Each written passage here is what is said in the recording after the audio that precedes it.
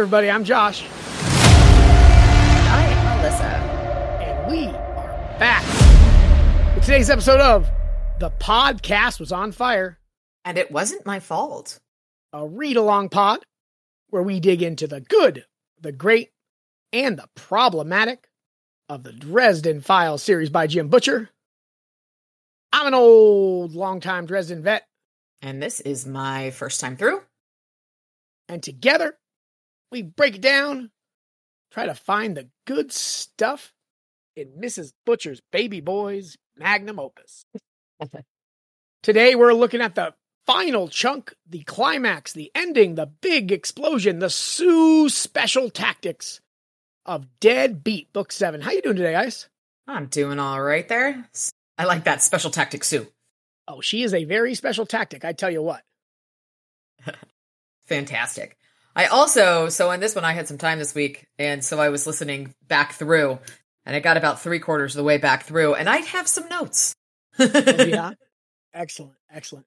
This is definitely, I mentioned this to Lissy, I did my darndest. I feel like I did a pretty darn good job of not getting into any of the specifics here, but this is definitely one of my favorite set pieces here. Obviously, you got a Tyrannosaur, you got the Dark Howl. It's just, again, Lissy we talk so much about cinematic, and that's one of the big things you focus on is how these things would look in real life. And oh, yeah. This is absolutely bananas.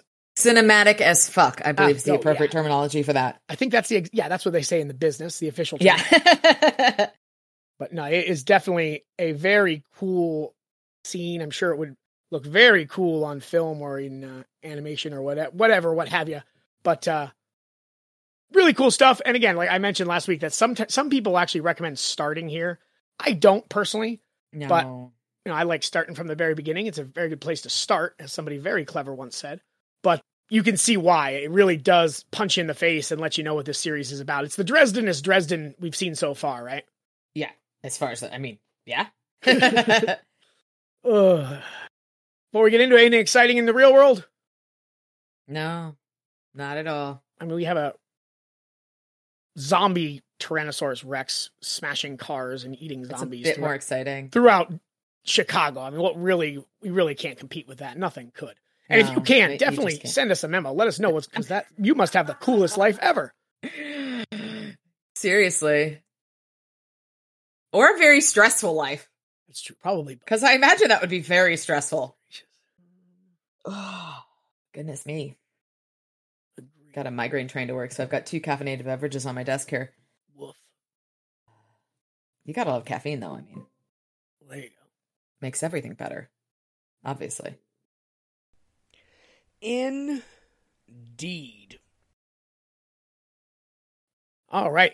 In that case, it starts on an even chapter, so I'll get us into it as best I can. It's always my strong suit, as we have seen before. Dresden has just narrowly escaped the clutches of Quintus Cassius, a former Denarian. He was Snake Boy from a couple novels ago, and he was the drummer for Gravane, and he had a deal that when they found the word, Gravane would get the book, and Cassius would get the wizard. And he almost did. He beat up Harry pretty good. He was cutting him open, doing some of that fun time torture stuff. And just in time, our man Butters shows up as the hero. He also was the hero who removed the veil that Lashiel was keeping up to keep Harry off her scent there. And so we have a very heroic version of Butters that I really love. We saw our very first death curse. We've heard a lot about him. We've talked about him. And here we get to actually see one in action as Mouse was snapping Cassius's neck. He said, "Die alone." And there was some cool light show and some noise, some kind of voice carried on more than it should have. And obviously can't be a good thing when you get death cursified, but we soldier on, and we still have to stop the Dark Hollow. There are now all 3 of the Necromancer's Corpse Taker, Gravane, and Cowl are all still in play, so there's lots to do here as we close out the climax. And we have our poor injured wizard, our newly heroic coroner, and a big old puppy. And from there, Big old puppy. you get us into dice. Big old puppy. So Harry wakes up. Well, he says, I didn't wake up. It was more like I felt myself putting together some kind of awareness, the way a stagehand constructs a set. Evidently, I was a minimalist, because the reality I woke to was a bare black floor, a single hanging lamp overhead, and 3 chairs, which is similar to how he woke up to his other self when he was in the garage. Books ago. That just hit me. It was all black, chairs, hanging light overhead. So this is his dreamscape, basically. His subconsciously created dreamscape. And so there are 3 chairs. In one sat Lashiel, which I love. She was clothed in an Illinois Department of Corrections jumpsuit. I love that so much. I love that, with prison shackles, wrists and feet, and sat primly in her chair. And it's almost like her saying fuck you to him. Uh-huh. It's not, I feel like it's almost not him creating this image. It's her creating this image to kind of be like pouty to him. Oh, definitely. I 100% agree. This is her. And in the other chair was himself, a version of me, some kind of subconscious alter ego of mine, who's a lot more well-kempt than our hero in his current state. Both of his hands are unmarred, which I feel like that's an important point. Mm-hmm. And so Harry slumps into the 3rd chair. I looked more or less as I had when I woke up that morning. My shirt was slashed open, though. There wasn't any blood on my torso, and my skin hadn't been pounded and ripped with a chain. Wishful thinking. Not precisely a dream, the subconscious me said. Call it a meeting of the minds. And Harry says he's done with Lashiel. He said everything he wanted to say to her. As for you, you're sort of a jerk. And the whole look you've got going on there says evil wizard, which I am now professionally opposed to. And he says, Harry says, I'm not some sort of dark demon. I'm simply the more primal essence of yourself, the one most concerned with such matters as food, survival. His dark eyes flicked idly over Lashiel. Mating. The important things in life.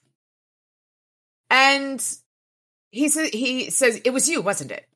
You wanted to pick up the coin. Make sure you remember that I am a part of you before you point any fingers. And yes, the potential for power in an alliance with Lashiel was too great to simply ignore. There are too many things out there determined to kill you. So long as you keep Lashiel's coin, you both have the option to seek more power if necessary to protect yourself or others, and you prevent the coin from being used by unscrupulous sorts like Cassius. So, this is a time to consider employing a portion of that power. You've been talking to her behind my back for months. It was only polite. After all, you wanted nothing to do with her. You asshole. The whole reason I wasn't talking was that I didn't want the temptation. I did, said my subconscious. Honestly, you should listen to me more often. If you'd taken my advice about Murphy, she wouldn't be in Hawaii, in bed, with Kincaid. Gentlemen, if I might offer a suggestion, both I and my alternative self said at the same time, in exactly the same voice, shut up. So, they're in agreement that she's dangerous. Her presence there, the influence that she could possibly have over them is very dangerous. And she must not be allowed to dictate actions or to direct our choices through suggestion or manipulation.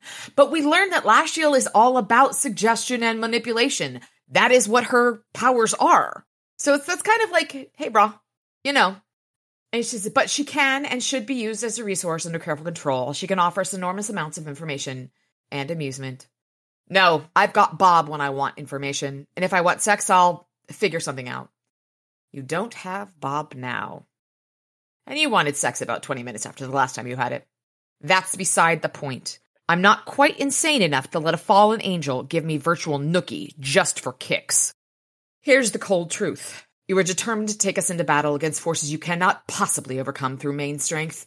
Not only that, but your source of assistance, the Wardens, may also turn against you if they learn the truth about what you're attempting.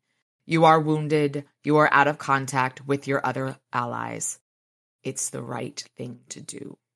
Tell me, is it morally necessary for you to die in the process? I glowered at him. This meeting is just a formality, you know. You are already planning on asking Lashiel's shadow for help. That's why you read through the books as you did before it was taken from you. You wanted it to go through your mind so that she could see it and provide you with the text as she did for the summoning of the Earl King. I only did that in case I wasn't able to pry enough out of Gravane to figure out exactly what the Kemmler's disciples are up to. Which we kind of talked about. We already knew that. He was doing that so she could see it. And so, it's, where are they weak? You must know the details of the Dark Hollow, or you might as well cut your own wrists. Don't have to. I could just sit and wait for the Earl King to come by. And his subconscious makes a good point. He says that your body is in no condition to do anything at the moment, and says to free her. After I killed Justin and got my head together at Ebenezer's place, I promised myself something. I promised that I would live my life on my own terms, that I knew the difference between right and wrong, and that I wouldn't cross a line. I wouldn't allow myself to become just like Justin de Morn. And his double asks, don't you want to survive? Of course I do, but some things are more important than survival. And we see that all the time with Harry. He does things that are right in spite of the danger to himself. And he is, in fact, taking the high road. But the double points out their people are going to get killed when you die and don't stop the Kemmler disciples. So this is like the balance. After your noble death, everyone you no longer protect, everyone who might one day have come to you for help, everyone who is killed in the aftermath of the Dark Hollow, every life you might have protected in the future will be on your head. This whole story in this set of chapters, in this entire book, for that matter, is walking that line. And yeah, that's definitely thematic of all the villains, of Harry, for sure. Well, and he has the power, but he's making the choice to do what is right. He tells his subconscious, if I open this door now, I might not be able to close it again. Or you might. I have no intention of allowing her any control. So you will be the one who determines it. But that's the thing, where all of these other people who took on the coins, they also had a subconscious. Were they probably weren't planning on being completely overtaken by it. So this is sort of like a gray area. And he asks, can you show me what was on those pages? She says, of course, I would be pleased to offer you whatever assistance you permit. She looked humble. She looked cooperative. But I knew better. The mere shadow of the fallen angel Lashiel was a vital and powerful force. She might look humble and cooperative, but if that was her true nature, she wouldn't have fallen to begin with, which is a very good point. And so his instincts say that she's genuinely pleased to help him. And well, I mean, history is written by the victors. We never really got their side of the story. True, but the empirical... I'm devil's advocating here. But empirical evidence. All of the other people who have possessed the coins, bad shit's going down. And she is dangerous. She represented nothing less than the intrinsic allure of power itself. I had never sought to become a wizard. Hell, a lot of the time I thought about how nice things might be if I hadn't been one. The power had been a birthright, and if it had grown since then, it had done so by the necessity of survival. And that's one of the biggest things.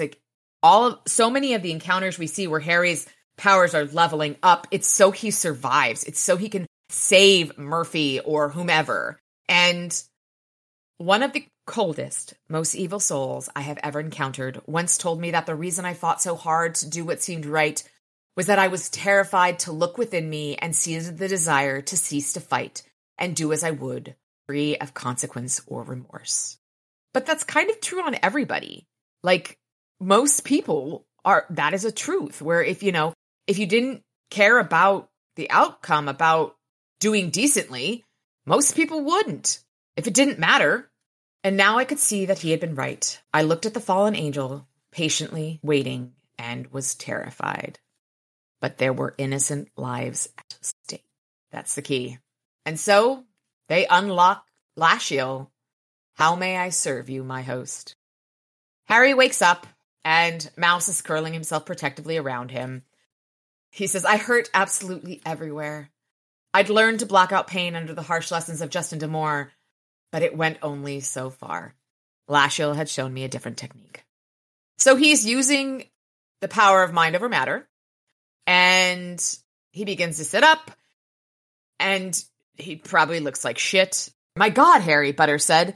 His voice was thick and slurred, as if he were holding his nose. His hand pushed up on my shoulder. Don't sit up! How bad is it? It's pretty hideous, but I don't think he actually perforated the abdominal wall. Skin and tissue damage, but you did some bleeding. You think? And in this moment, he's like, I work. He describes Butters as a little green around the gills. He says, "You okay?" Yeah, fine. I work with corpses because I couldn't handle, actually living people. Feel your pain, man. Feel your pain. The dead are so much easier. He's like, you can eat lunch looking at a 3-month-old corpse, but first aid on my stomach is too much to handle? Yeah, I mean, you're still alive. That's just weird. Which I love it. And we learn he's only been out for about 15 minutes. He found some basic first aid items in Liver Spot's bag. And he says, you need a hospital, maybe later. And so the book had been, he talks about what Lashiel had told him. The book had been written in German. And he's kind of going over that, and they translated the text for the Dark Hollow. And then Harry says to Butters, I told you to run. I was doing that heroic rearguard thing. You screwed it all up. Sorry, he answered, his voice serious. But I got outside, and I couldn't run. I mean, I wanted to. I really wanted to. But after all you've done for me, I just couldn't do that. And so he had gone out and gotten Mouse, and in they came. And the two of them, they saved Harry. He says, another 5 minutes, I'd have been history. I did, didn't I? Butter saved him. And he's damned brave of you. You think? Yeah. And check it out, he says, just turning to his face, his mouth open in a toothy smile. I have a broken nose, don't I? He's so proud of it. Like a boxer or maybe a tough as nails gumshoe. And I love it. But it's, Butters he stepped up. And he also has a moment. They killed Cassius. And that's a hard thing. But Harry says, don't kid yourself. I'm the one who killed him. All you did was try to help me. That's not what I mean either. I feel sorry for him. Don't. He was a monster. But he was also a man, or was once. He was so bitter, so much hate. He had a horrible life. Note the past tense. Had. But then he explains to Harry about the death curse. And to die alone, what does that mean? I don't know. Not sure I want to. Butters, I don't have any right to ask this of you. I'm already in your debt. But I need your help. You have it. I haven't even told you what it is. I know. But you have it. Aww. One little assault and you've gone habitual. Next thing I know, you'll be forming up a fight club. I love it.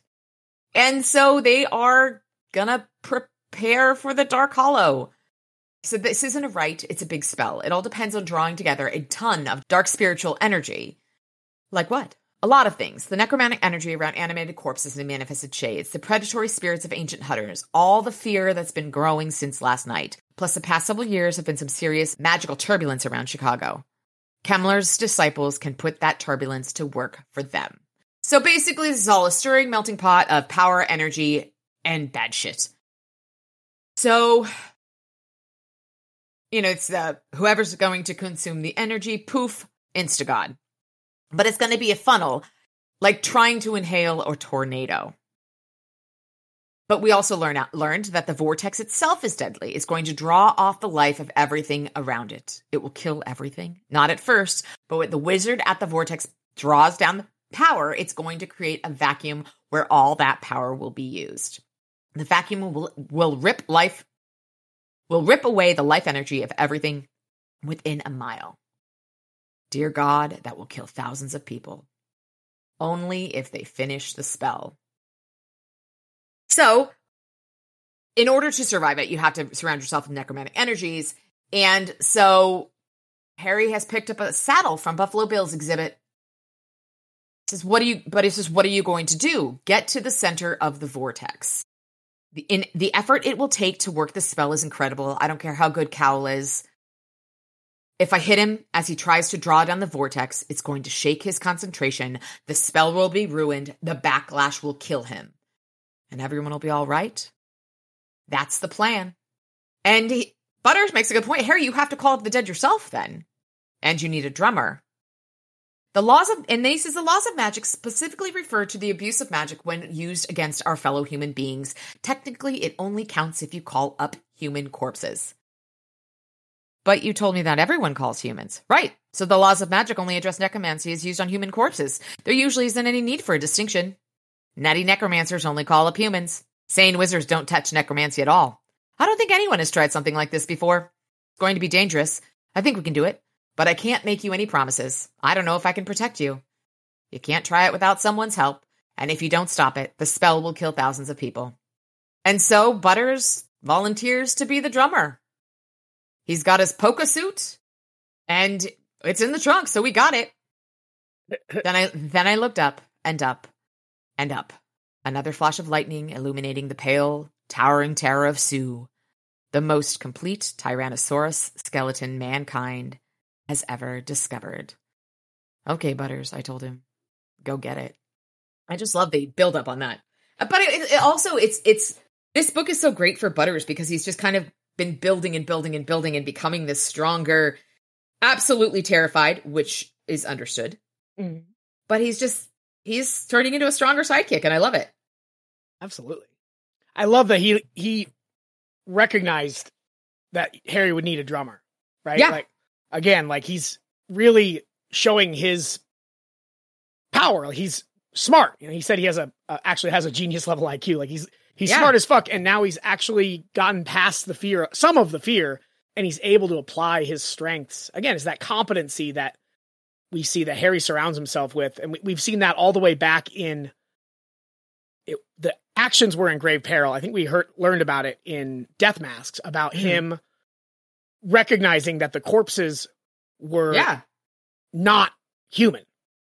But even earlier in this book, he tells Butters that the fear doesn't go away. You just get used to it and learn how to deal with it. Mm-hmm. And this is Butters learning how to deal with it. And he seems very much like it's that whole concept of like when the world goes to hell, take action. And he's very much, the world is going to hell. He is fucking terrified, but he's decided to not sit back and let it happen. He's taking action. And I love that about Butters. Absolutely. So beyond all the communications being out, beyond all the power being out, and the Dark Hallow going on with zombies and shades and all sorts of shit going on all over the place, there's a vicious storm, the kind that comes only once or twice in a century. Harry had never seen its equal. It was because of the magical forces, but that doesn't change the fact that it makes this whole thing more... It makes this whole situation more interesting, certainly, from a visual standpoint. You want to make a scene look cooler, just throw in some rain. But definitely, this crazy, powerful storm as a result of all the magical energy they've been stirring around. Lissy mentioned that, right? Like, they were intentionally stirring up all these powers to try to make things unstable, and this is a side effect of that instability.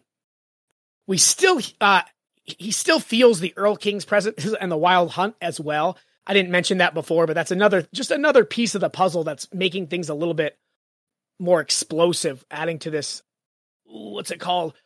World War I, Franz Ferdinand was this... Shoot? Yeah, it was like the... Catalyst? Something that, but there's an explosive something or something. Fuck. Something like a keg about to explode, either way. Powder keg, there you go. The Wild Hunt was there to add to this powder keg, just to make things that much more, again, explosive and ready to volatile. Volatile. There you go. That's a great one.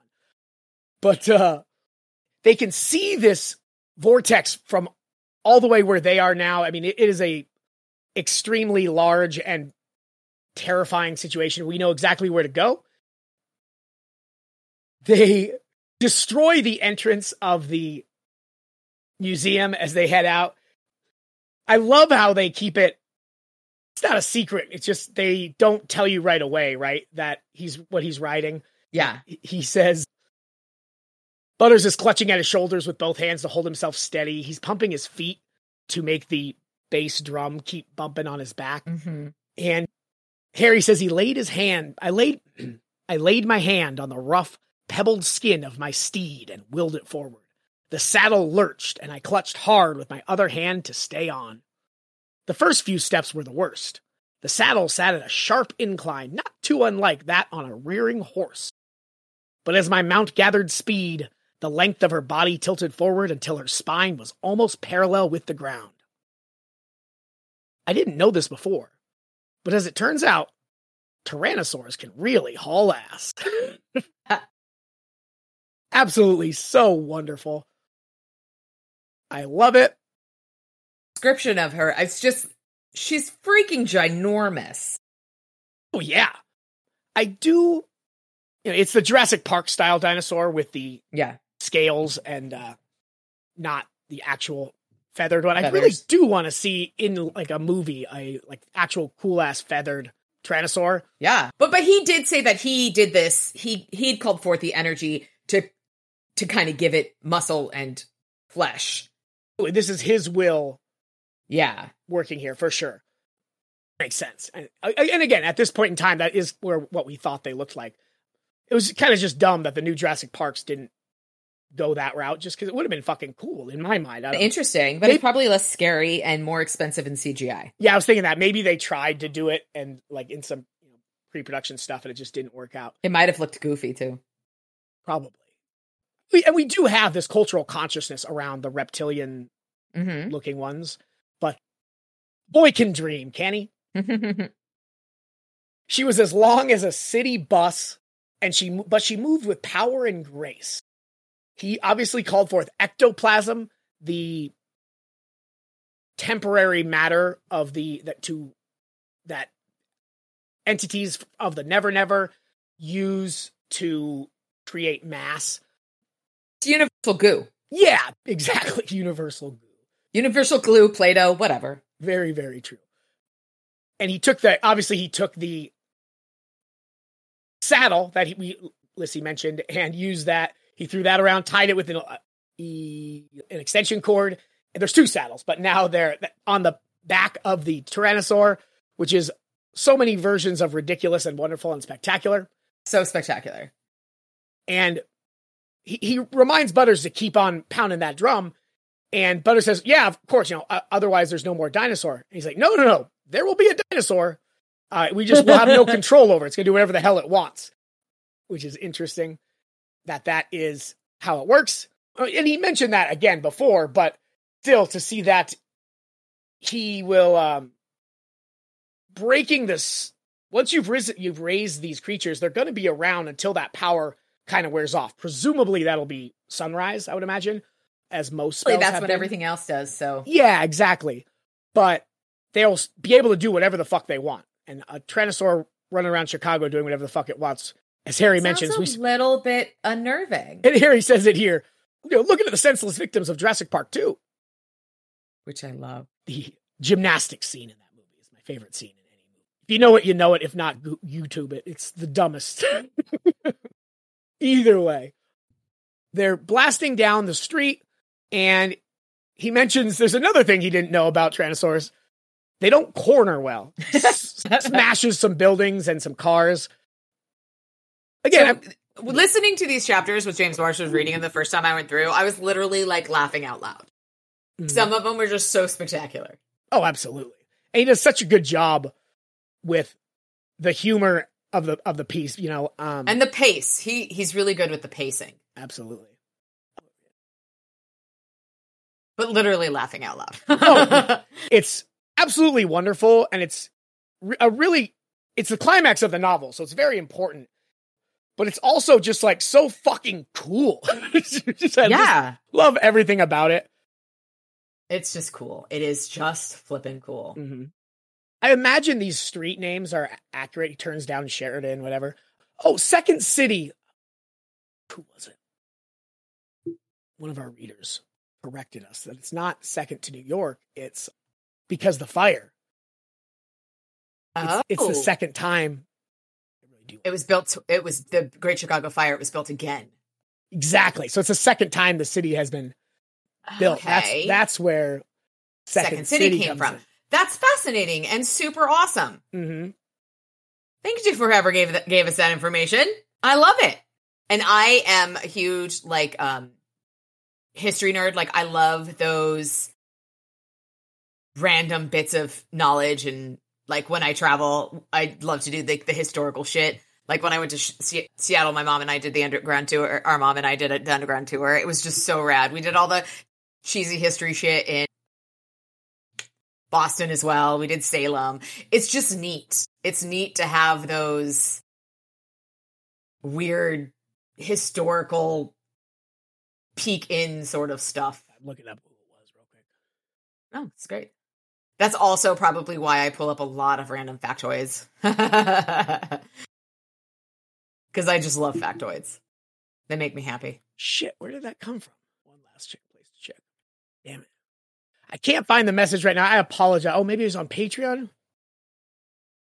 Last thing I'll check. I'm sorry. I'm the one with the time crunch, but I also don't like keeping you. Damn it. I can't find who it was. I apologize. But I do love that thought. I apologize. But yeah, so the second city is based on, they rebuilt the city after the 1908, I believe, the big fire. It's awesome. Which is a way cooler reason for it to be named that, and I love it. I wish I could track it down. Maybe I can find it in a bit. But he brings Sue down to where... Yeah, and obviously it's funny that he's smashing cars and buildings and stuff, but the reality is there's a lot of people in Chicago, and he could really cause some damage to people, much less the property. So he is worried about it, but he does need to hustle and get down there. And they get down to this campus in Evanston, if I recall. And he sees from a ways off, the wardens are in a circle protecting a bunch of children. Yeah. And we see how fucking powerful and cool these wardens really are. We've kind of heard about really powerful wizards and what they can do. We see Lucio absolutely fucking devastating these zombies like it's nothing. Morgan gets, some pub here with some really cool stuff as well. It's just very much, these are not people to fuck with, for sure, which is very cool to see. Again, the show don't tell kind of thing. We've heard about these guys in the past, and now one of the first times we've really seen it in action, how fucking just bananas powerful these guys can be. Yeah. He says, "Dear God, I suddenly saw the difference between a strong but somewhat clumsy young wizard and a master of the magic of battle." Cool too, that dichotomy between the two. Yeah, and we see this throughout the series, but he has as much power as basically anyone. Like, he's fucking powerful as balls. Well, and in the stairwell, Kumari actually says that Cal has respect for you. And how everybody keeps saying, well, you should be dead. If you encounter them, you should be dead. And so it's it's the other people saying he has a lot of power, which I think is kind of cool. He talks about that as well. Like, he's got a great punch, but he has no real finesse, right? Like, he's a bruiser basically, as far magically. And he can blast these Frazares, he can blast his fire, not now, obviously, but usually he's got great power with his fire, but he can't do these, she has these little thin line of fire, right? His fire spell is just a big tornado fireball, of fire, basically. exactly, just blasting through, right? And it's very interesting to see the difference here between the two, right? And it's that dainty is not quite the right word. Maybe it's focused power versus his maelstrom of power. Maelstrom, that's a great word. That's all I got. Right? But yeah, no, for sure. We also see the swords. We've seen Morgan's sword. We really see their power as well. The Warden's swords are enchanted to be able to destroy any magic, which is a really cool idea and something that a magical police person, something that a magical law enforcement kind of being would really use, would make sense, right? And would need, but it's a cool, well thought out tool. And we see different items that can cut back on magic, right? Between circles and the thorn manacles. But all the wardens have these swords which do that, which is just a really cool piece of the lore. The gray cloak and the sword is kind of their thing, which is cool. And seeing them work is great. We get a lot of this fight here. There's the zombies and trying to not necessarily kill the kids specifically, but they're just trying to cause havoc, and the kids are easy havoc, I think. But it's interesting, and Harry remarks, where the wardens went out of their way to save these kids at a party. Some woman was screaming for help, and they couldn't save the woman, but they got all the kids out. And Harry remarks that's skipping ahead here, but they talk about it here, that we think that based on what we've seen of wardens in the past, right? Again, like, Morgan's just a one-track mind douchebag for vengeance. And we see now that the wardens can actually serve and protect and do good things, right? Maybe they're not all bad apples or whatever. Yeah.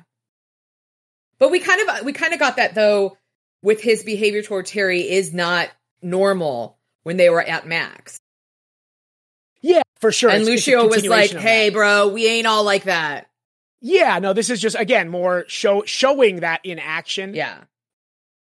Displaying their abilities without brute force. Exactly. They're steadily moving forward and just absolutely, wardenifying these guys. We don't really hear a lot about Kowalski or what's the Yoshimo. We don't hear a lot about Kowalski or Yoshimo. Ramirez gets a little bit of due here, but Wall and Schmo. Exactly. He's got some green energy that Harry's never seen before. But it's very clear that Morgan and Lucio are on a completely different level than the other wardens. Oh, yeah. Which, again, makes sense, right? They're the oldest ones. Ramirez, the other three are very young. But it's again, cool to see that in action, kind of the different power levels as we go. But he also says that when he first, Ramirez is of the three baby wizards, is the most powerful, and he last saw him in an apprentice robe. Exactly. So it's like, if he's the most then those two are they were apprentices after Harry was out of the rounds with the White Council. Yeah, no, for sure. So it's very clear that, and we saw that, right? They're recruiting people as quick as they can. So these Yoshimo and Kowalski and probably Ramirez really aren't ready to be wardens. They're just not. But necessity, they're doing what they have to do here. And it's going to be to Yoshimo's peril here in a moment. But Li Xian comes up with a sucker punch here. He tries to drive a car into this party, and he gets relatively close, but Sue smashes the fuck out of it, which I love. Love Sue. Just so great. And there's, again, a great Jurassic Park reference here where yes, they get him out from under the car, and he covers his head with his hands. And Butters is like, what is he doing? Didn't he see the movie with the lawyer? When he's in the bathroom and he just covers his head and the Tyrannosaur eats him. Very similar situation here with Sue. Harry hops off, sorry I'm late. And we have this moment where Lucio is much more calm about it, but Lucio and Morgan both really have the same reaction, I'd say, right? Holy fuck, what the hell did he do? What on earth are you doing, with throwing necromancy around? This is black magic. It's not even black magic, right? We've seen in this novel, it's an entirely different kind of magic, like that cold, slithering kind of different feel to it. It's mentioned multiple times. Harry mentions it, and I believe Komori mentions it, where magic is about life. Necromancy is about death. Which is interesting because it brings people back from there. But I understand. Yeah, but it's the magic of death. It's the power of death. Yada yada. For sure. Dark power. And he explains why it's necessary. Because, as he mentioned to Butters earlier, he learned that from the book that you can't get near the vortex unless you have necromantic energy around you, which is a great defense for Kemmler and his people when planning and creating, whether or not it sounds like he created the spell, but when planning and creating this spell, because that means the wardens will not get close, right? That you're keeping out the white hats and preventing them from interfering with your ritual or spell, which is very clever. You don't get to be the badass leader of the necromancers by collecting bottle caps either, I guess. He mentions that he found the book briefly. Butters, he introduces him as his drummer. And here's where she explains about the kids. Again, I love to see in action kind of what we learned about the wardens. Again, like they were always these douchebags, and here we see them actually doing some good in the world. And here we learn about Yoshimo is injured, and Morgan, instead of, literally any other angle he could take, he decides to talk shit on her swordsmanship and why it was her fault for, attempting to. He needs to be kicked in the balls. Like, he's seriously. Just such an asshole. Somebody just needs to throat punch him or kick him in the balls. I don't care which. Honestly, truly. I mean, and he's supposed to be huge, so like throat punching would be punching up for me, but I'd still do it. Why not? Go get him. But she's now injured. She got broken femur, it sounds like. She's out of the fight. Which, again, we already didn't have enough to do this, and now we're one down. I love Lucio's response to her injury.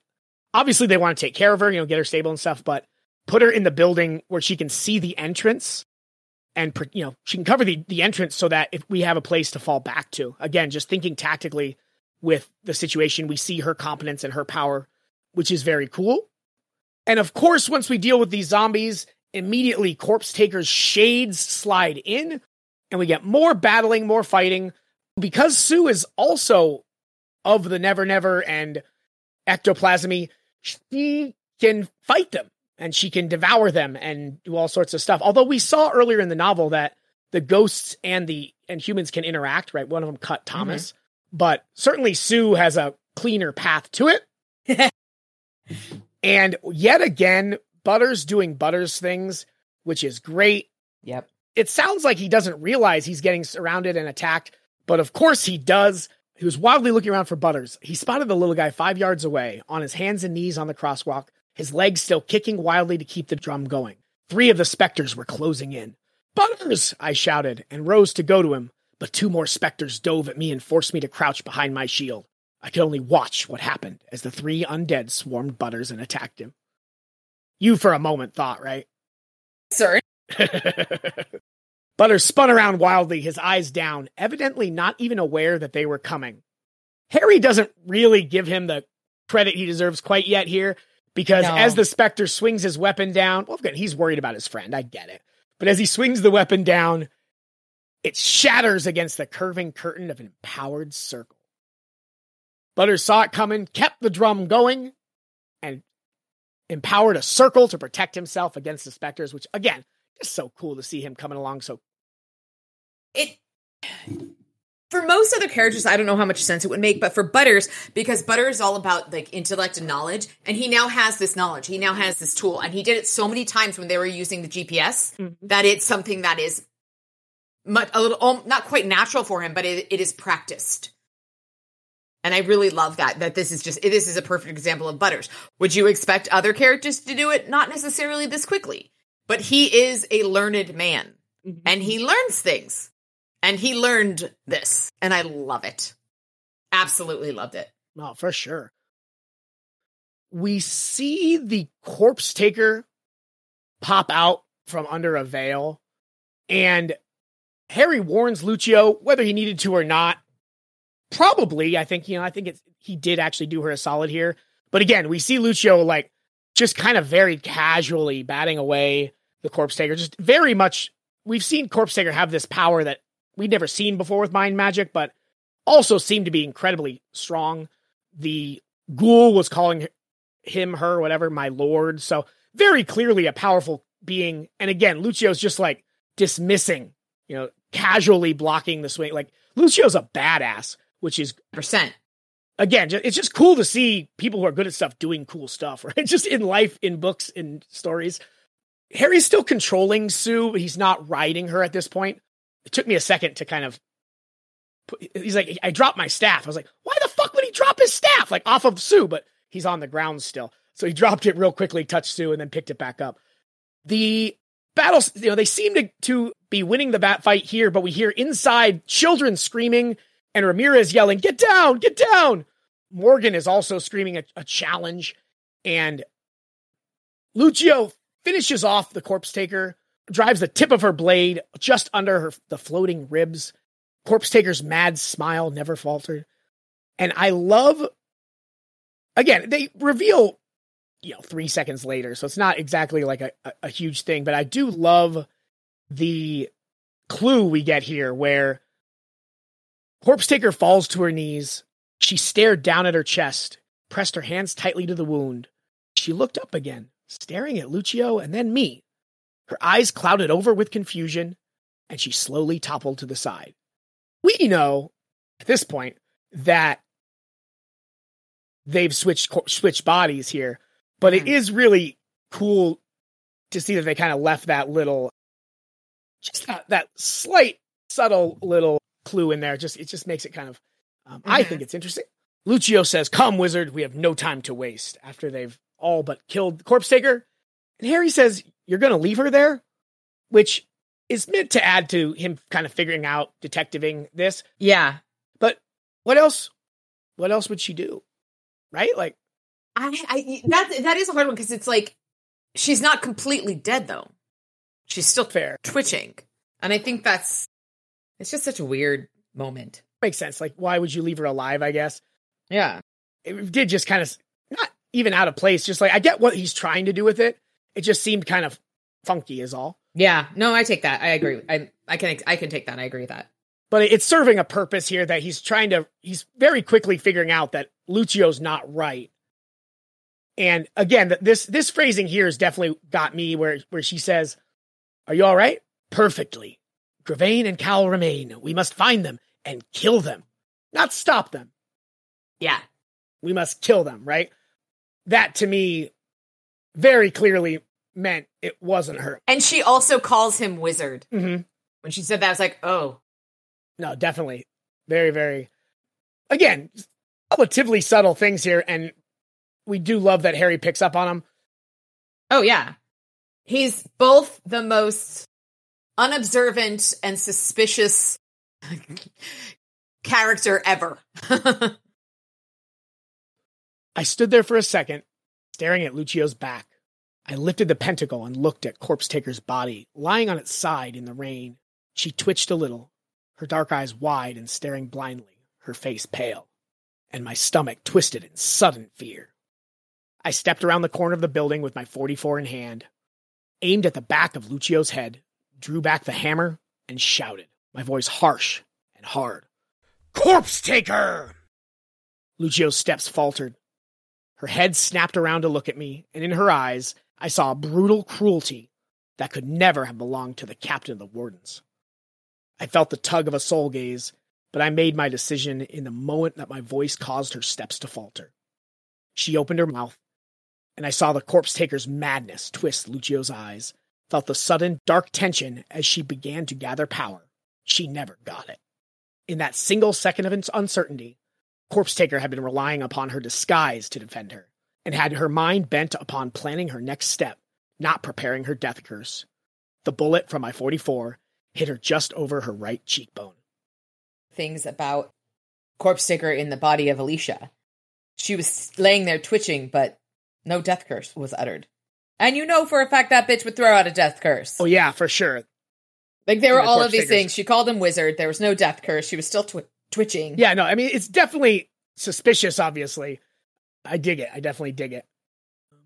And of course, as these timing always happens, I heard a low, strangled sound.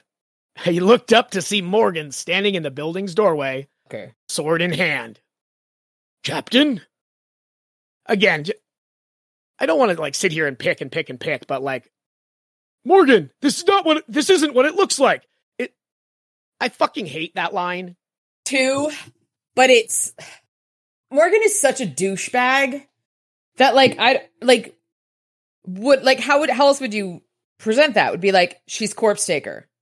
Like, yeah, I mean, I don't know how you could fix that though.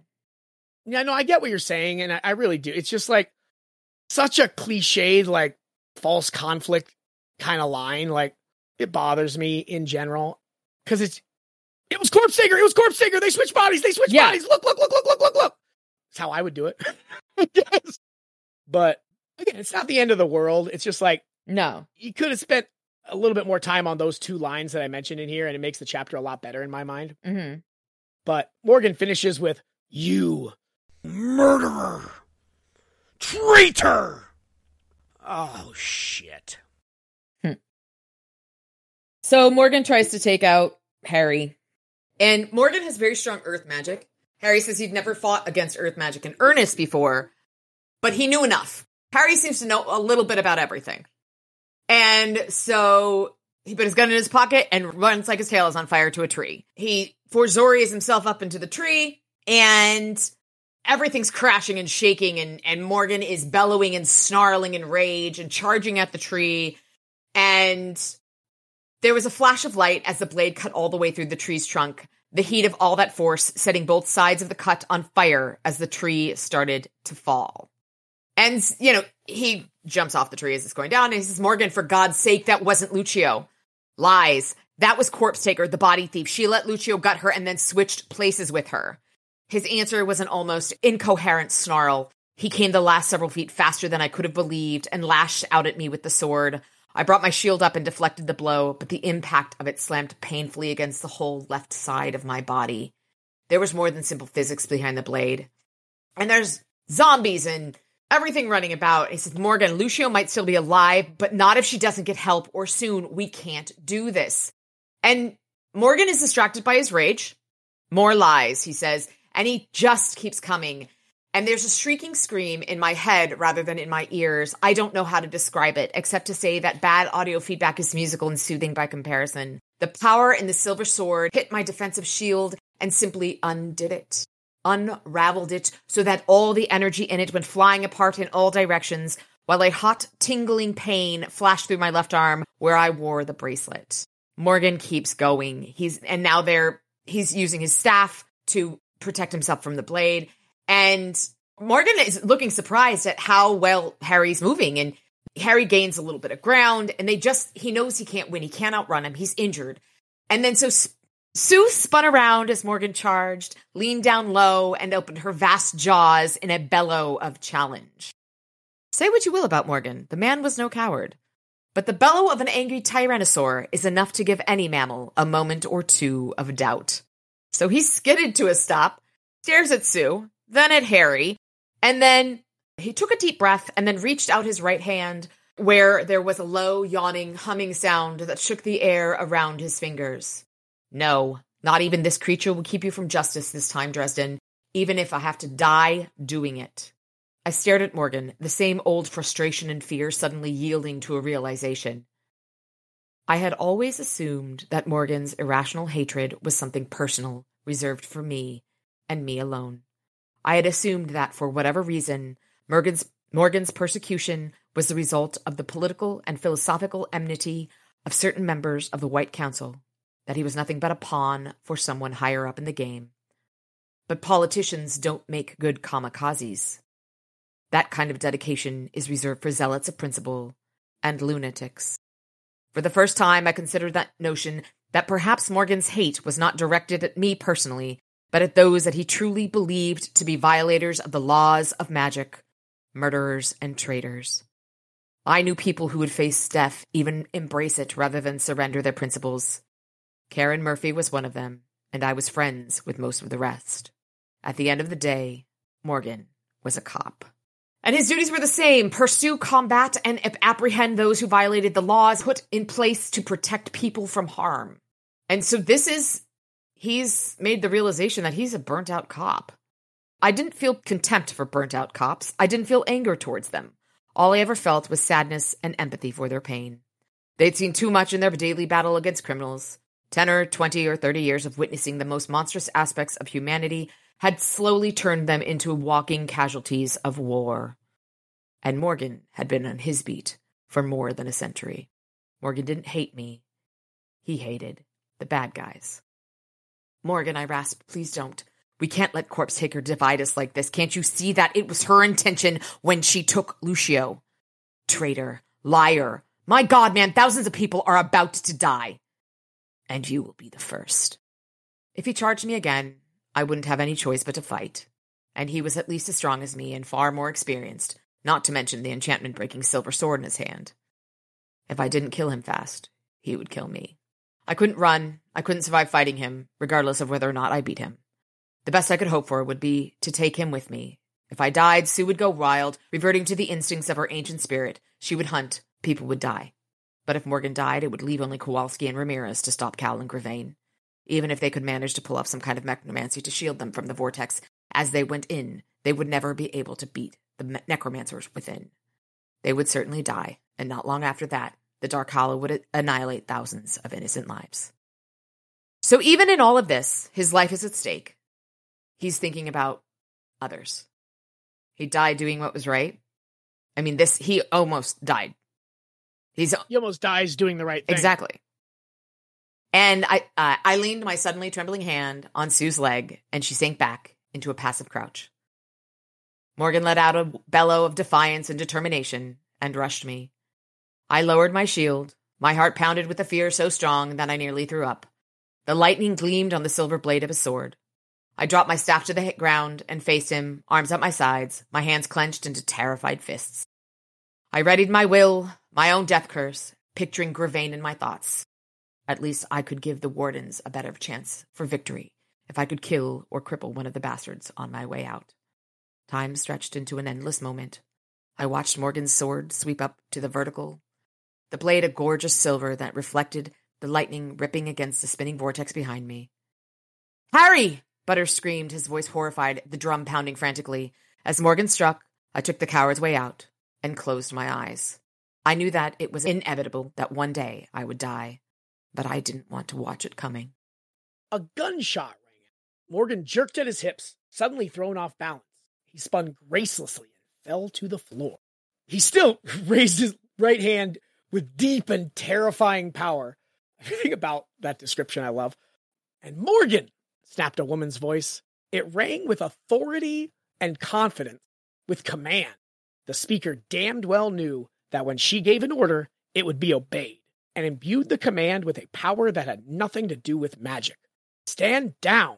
Again, we see that Lucio is a badass, but the fact that she can, in a different voice, still convince Morgan of her authority is just really cool. It's fantastic. But also, I like that Ramirez knew that Morgan wouldn't believe him. And so he soul gazed her. Did it very quickly. Yeah. But again, he trusts Harry, because why the fuck wouldn't we trust Harry? But remember, he idolizes Harry. Yeah, we see that in a minute, that he's very much... We heard about that from Lucio. When they're at Max, she says that these young wizards, they idolize you. You're their hero.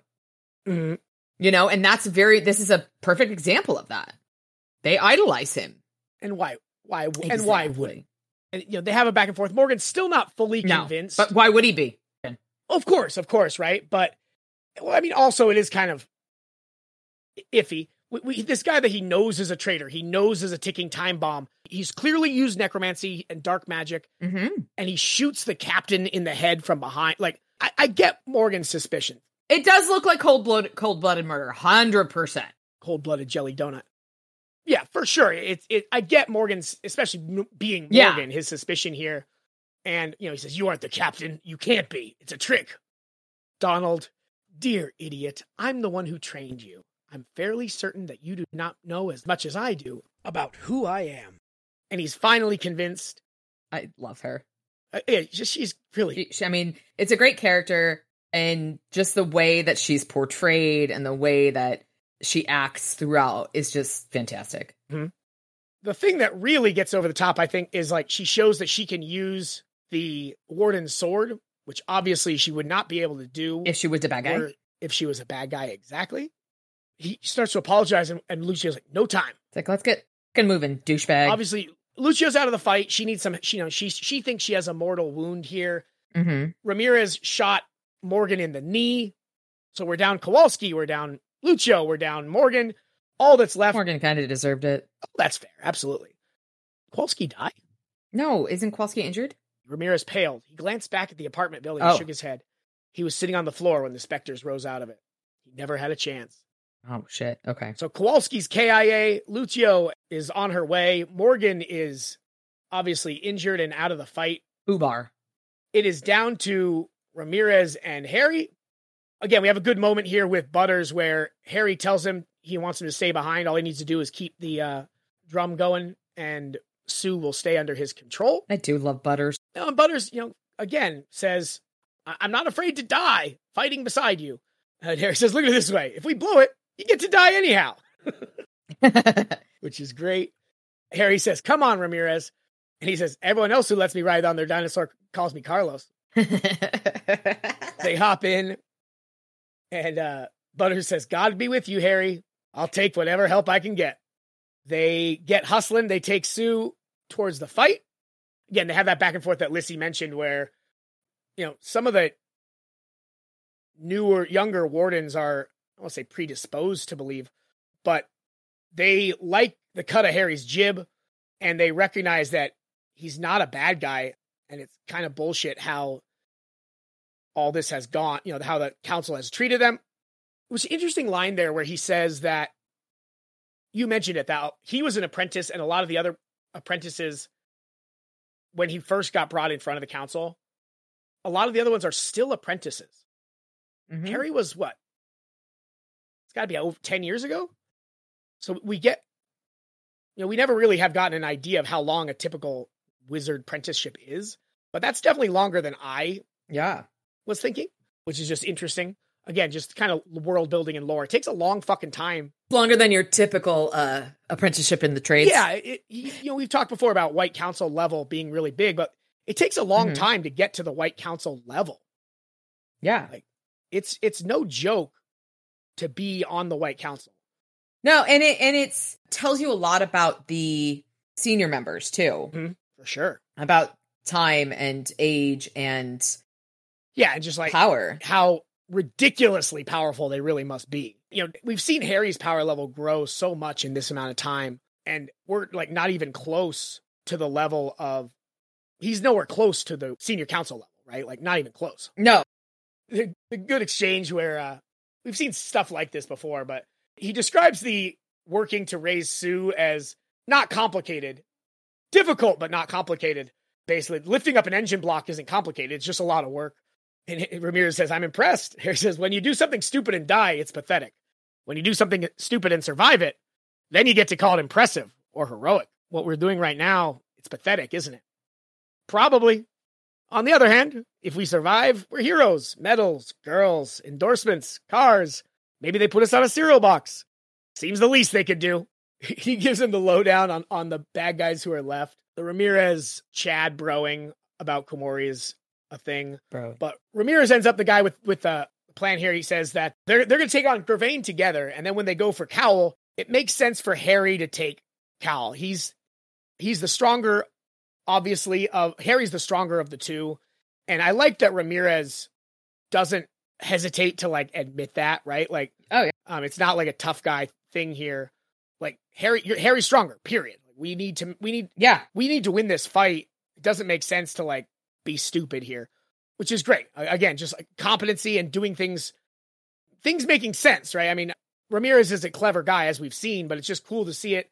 Again, he's so brash and arrogant, I guess, confident earlier in this conversation, but he doesn't hesitate when it gets down to brass tacks.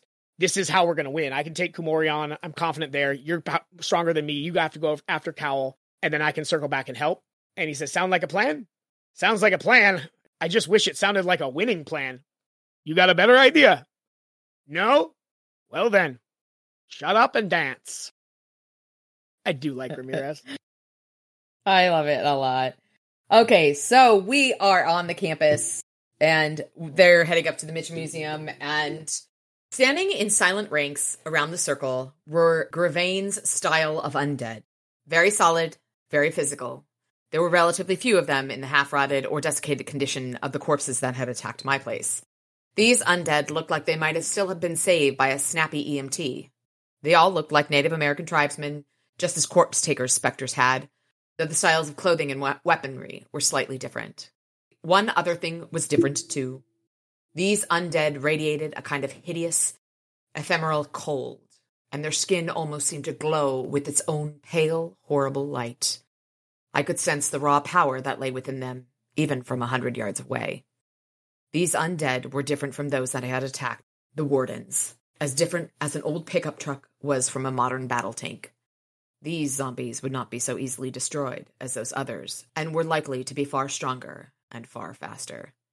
Well, fuck. Gervain's got some pretty badass, tough zombies. And, but we've got Sue. We've got Sue on our side, right? That, I said in a low voice, is a lot of badass zombies. And ghosts, Ramirez said, and ghosts. Look at it this way. With that many of them, how can we miss? Yeah. Cool. So Sue leaps in and starts going after zombies. She's tearing them up, and after her devastating initial charge, I heard a frantic man's voice shout from within the circle, and the zombies turned to attack. They whipped out bows and spears and clubs, or tore at Sue with their bare hands. It wasn't pretty. One zombie rammed a spear cleanly through the massive muscle of Sue's right leg. The swinging club shattered several of her teeth, and even as I watched, an unarmed zombie leapt up onto her flank and got a hold of the heavy extension cord that held the saddles in place, then drove his fist into her flesh up to the elbow, and started raking out goblets of tissue by the handful. All this did was piss Sue off. And so she roared so loudly that my chest and belly shook and my ears screamed with pain. So Sue goes off. It was like riding a carnivorous earthquake. And Ramirez points out Gravain in his trench coat and fedora. That line, by the way, sorry, that carnivorous earthquake line was just so fucking good. I love that. It's great. Very clever. Very, very clever. I agree completely. And I willed Sue to head for the circle, but the Tyrannosaurus will was suddenly no longer pliable or easily led.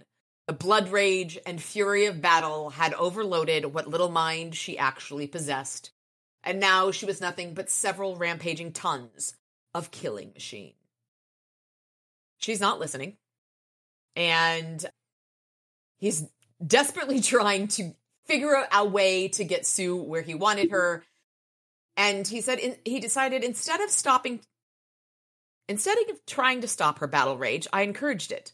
Then I pointed her at the zombies nearer the circle. This just seems like pretty good evidence as to why people use human corpses, right? They don't have the same blood rate. Yeah, you get a lot of. You also say you can channel more power through it usually, and this is super old, so there's lots of power. But it seems like it'd be more malleable and easier to control a human mind than 100% crazy bloodthirsty hunter for sure. Yeah, because an animal responds mostly on instinct, while humans have a little bit more of a thought process. Yeah, remember we saw Zombie Phil turn back on this, or surmise that Zombie Phil turned back on the security system and locked up and stuff. Mm-hmm. So, yeah, very much so. So they jump off, and Gravain comes after him. Fool, you should have joined me when you had the chance. The vortex wasn't more than 10 feet off the ground. You can't draw it in if I'm standing right here, I shouted, retreating and circling to get into the circle of picnic tables. When I did, that horrible, sickly sense of cold faded. This near the vortex wasn't drawing the life off me. It was the eye of the metaphysical hurricane. One distraction and the backlash will kill you. It's over. It's not over, he howled, and the chain whipped out again, striking my shield. It is mine, my birthright. I was his favored child. So now he's a spoiled brat. Don't you know who I am? The zombie starts There's a zombie that attacks his back, starts biting him. And Gravain is literally saying, die, die, die, die, die. And it's just mayhem. I struggled out from under it in time to see Gravain standing a few feet away, the chain discarded upon the ground, his hand held to his neck, blood, black in the night, sprayed from between his fingers. His expression became enraged, and he turned toward me, extending a hand to the zombie near me. The zombie turned once more with purpose. But then Gravain's expression became puzzled. His eyes rolled back in his head, and I saw the long, straight, smooth cut that had opened his neck from one side to the other, cutting all the way to his spine. Ramirez stepped into my line of vision, his silver sword in hand, and coated with blood. In his other hand, he held his pistol. Without hesitation or hurry, he raised a gun and aimed it at Gravaine's head from 5 feet away. Then he executed the stunned necromancer. So the body went down, obviously, as one ought to. The zombies had suddenly lost their vibrant animation, and most of them simply stood passively, still staring at nothing. Tyrannosaurus Sue could not have cared less and carried on with her killing spree. And Ramirez apologized, saying, sorry it took me so long. I had to dodge some bad guys. And he said, couldn't shoot with you that close in this light. Had to do it the old-fashioned way. You were one hell of a good distraction, though. He refused to believe he was dying, so there was no death curse. He said, yeah, you're right. Lucky us. Then a man's voice said, I don't know if I'd say that, gentlemen. And look, here's Cal. And he threw some magic at Ramirez, and Ramirez wasn't ready for it. The magical blow lifted him from his feet and threw him backward like a rag doll. He hit the ground 20 feet later, limbs already flopping limply, and lay there without moving. Harry Fazores, because holy fuck, Cal. Sorry! Cal swiftly crossed his arms at the wrists, forming an X shape. Little X-Men action. Aligning defensive energy before him. Or I guess it's Wonder Woman too. But he hadn't been quite swift enough. Or else he hadn't reckoned with how much energy he had to deal with. So Cal gets slammed around a little bit. And Harry tries to fight. Don't move, Komore's quiet voice said. She was stretched out quite a bit to be pulling my hair and holding the knife. But she'd done it right. There was no way I could try to escape her without her opening an artery. I ground my teeth, my power still ready to lash out again, and debated doing exactly that. Kumara would probably kill me, but it might be worth it to finish Cal. I looked up at the writhing vortex. Its tip was now barely above the height of my own head. And Cal says, you've lost. This game is over. Don't do it, I growled. It isn't worth it. You're going to kill thousands of innocent people. Cal doesn't give a fuck. And he pulls Bob out. Bob's eyes are blue and violet. And so it's not our normal Bob. So he asks, there, spirit, do you see it? Of course. It is precisely as the master described. Proceed. The White Council's black sheep. I recommend that you kill him immediately. No, Komori said firmly. His death curse could destroy the working. I know that, but if he lives when Cal draws the power, he might disrupt it. Kill him now. Silence, spirit. You are not the master here. Challenge me again at your own peril. Bob wasn't Bob anymore. I'd known that he was bound and beholden to whomever possessed the skull he resided within, and that their personality would strongly influence his own. But I'd never imagined what it might be like. Bob wasn't precisely a friend to me, but I was used to him. And in a way, he was family, the mouthy, annoying, irritable cousin, who was always insulting you, but who was definitely at Thanksgiving dinner. I had never considered the possibility that one day he might be something else. Something murderous. The worst part was that Bob had given Cal good advice. My death curse might well mess up the spell, but on the other hand, Cal did not seem one to be afraid of death curses. He gave me the chance to wait until he's actually at the delicate moment of drawing down the power. I wouldn't need anything as strong as a death curse to upset his balance. Of course, it would kill me. Kumar's blade would see to that, but I couldn't stop him if I was alive when it went down. Cal set the skull aside on the grass, and the power's rolling through, the vortex is vortexing, spirits are swirling, screaming and railing, tormented, blah, blah, blah. Dogs and cats living together. Mass hysteria. I might have one chance. Bob, I said. Bob. The blue lights turned toward me. Think. Think, Bob. You know me. You've worked with me for years. Bob, you've got to remember me. I gave you a name. The skull quivered a little, as if a shudder had run through it, but the eyes continued to burn blue and cold. And then one of them flickered into a shade of its usual orange, then immediately back to cold blue. My heart thudded in sudden excitement. Bob the Skull, my Bob, had just winked at me. Not precisely a friend, you jerk. But I think Bob would agree, though. Oh, yeah. 100%. Bob's too powerful to have friends. Exactly. Bob, I shouted into the cacophony, You have my permission. Orange light streaked from the eye sockets of the skull and blazed away from the circle of overturned picnic tables. But even so, I saw Bob's glowing body of energy pulled by the whirling currents of magic. He fought against that horrible vortex, and I suddenly realized that without the shelter of the skull or some other kind of physical body, Bob was no different from any of the other spirit beings trapped in that vast maelstrom. If the Dark Hollow was completed, he too would be trapped and devoured. I thought I saw Bob's form sucked up into the clouds of trapped spirit, but there was too much light and noise for me to be sure of anything. Cal continues doing his chanting thing, and he's raising up in the air, floating about, and it was dark and lethal and horrible and beautiful, and Cal was about to take it all in. The strength it would give him would not make him a match for the entire White Council. It would put him in a league so far beyond them that their strength would mean virtually nothing. It was power enough to change the world, to reshape it after one's own liking.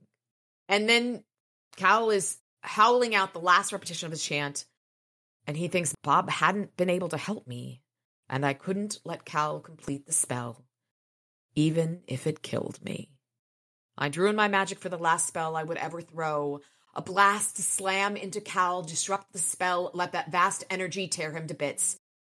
Kumori sensed it, and I heard her let out a short cry. The knife burned hot on my throat.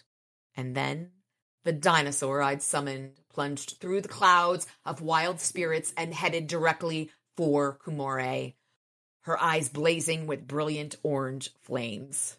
Tyrannosaur Bob let out a bellow and swiped one enormous talon at Kumare. She was tough and confident, but no amount of training really sets you up for fighting a dinosaur. But also, Tyrannosaurus have notoriously short arms. Maybe it was his leg. I don't know. Maybe he kicked out at her. Okay, yeah, no, that was in my head, is that he kicked out at her. No, that makes more sense. Thank you. Yeah. No amount of training or forethought can prepare you for the sight of an angry dinosaur coming to eat your ass. She froze for a second and then shoves away from him. And there was no more time. I flung myself across the grass, gripped my staff in both hands, and swung it like a baseball bat at Cal's head. Baseball bats are a theme in this book. The blow connected, the vortex abruptly screamed and filled with a furious red light. I choked out a cry and fell down on my right side to the ground, bringing up my shield bracelet and holding it over me in an effort to protect myself from the vast forces now flying free from the botched spell. There was more sound, so loud that no word could accurately describe it. Incandescent lighting, screaming faces, and forms of spirits and ghosts and trembling earth beneath me. And blackness I love that fell. He's been saying the whole time that he can't beat Cal. Cal is too powerful of a wizard. He's not going to win. There's no way he can fight him with magic. So he just hits him in the head with a club. Just so good. 100%. He comes to his senses and the thunder and lightning are gone. It's just a steady, cold rain. The lights of the city had slowly come back on. The power grid, the magic keeping the power grid off, was dispelled as Harry busted up the working. Interesting, because it means they didn't destroy it. They just bound it. Well, remember how proud of himself Cowell was for that spell?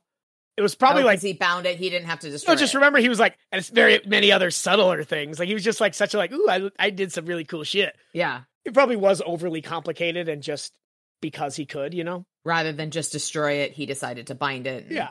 Well, there's also probably some backups in play if you do destroy it. You know? Good point. Not in Texas, but in the other two. In all the other states. Well, there are 3 power grids in the U.S. There's East Coast, West Coast, and Texas. And Texas likes to have their own. But because it's Texas, they don't keep it up because that would be socialism. Yep. And that's why they have problems with stuff when stuff goes through. Weird. He sees a booted foot in the ground right next to his face, and he follows it up, and up, till he sees the horned helm of the Earl King. Wizard, called you forth a mighty hunter tonight, one that has not walked this earth since time gone and forgotten. Yeah, pretty nifty, huh? Because he did something so cool, the Earl King decides he won't kill him this time. Yeah. But beware, mortal, the next time our paths cross, it shall be my very great pleasure to run you down.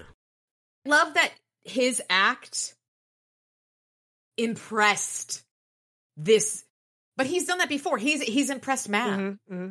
Like, I just love that he's impressed the Arrow King. I mean, it's just like, well, shit. Again, like we talked about with how Lucio is so finesse, and smooth.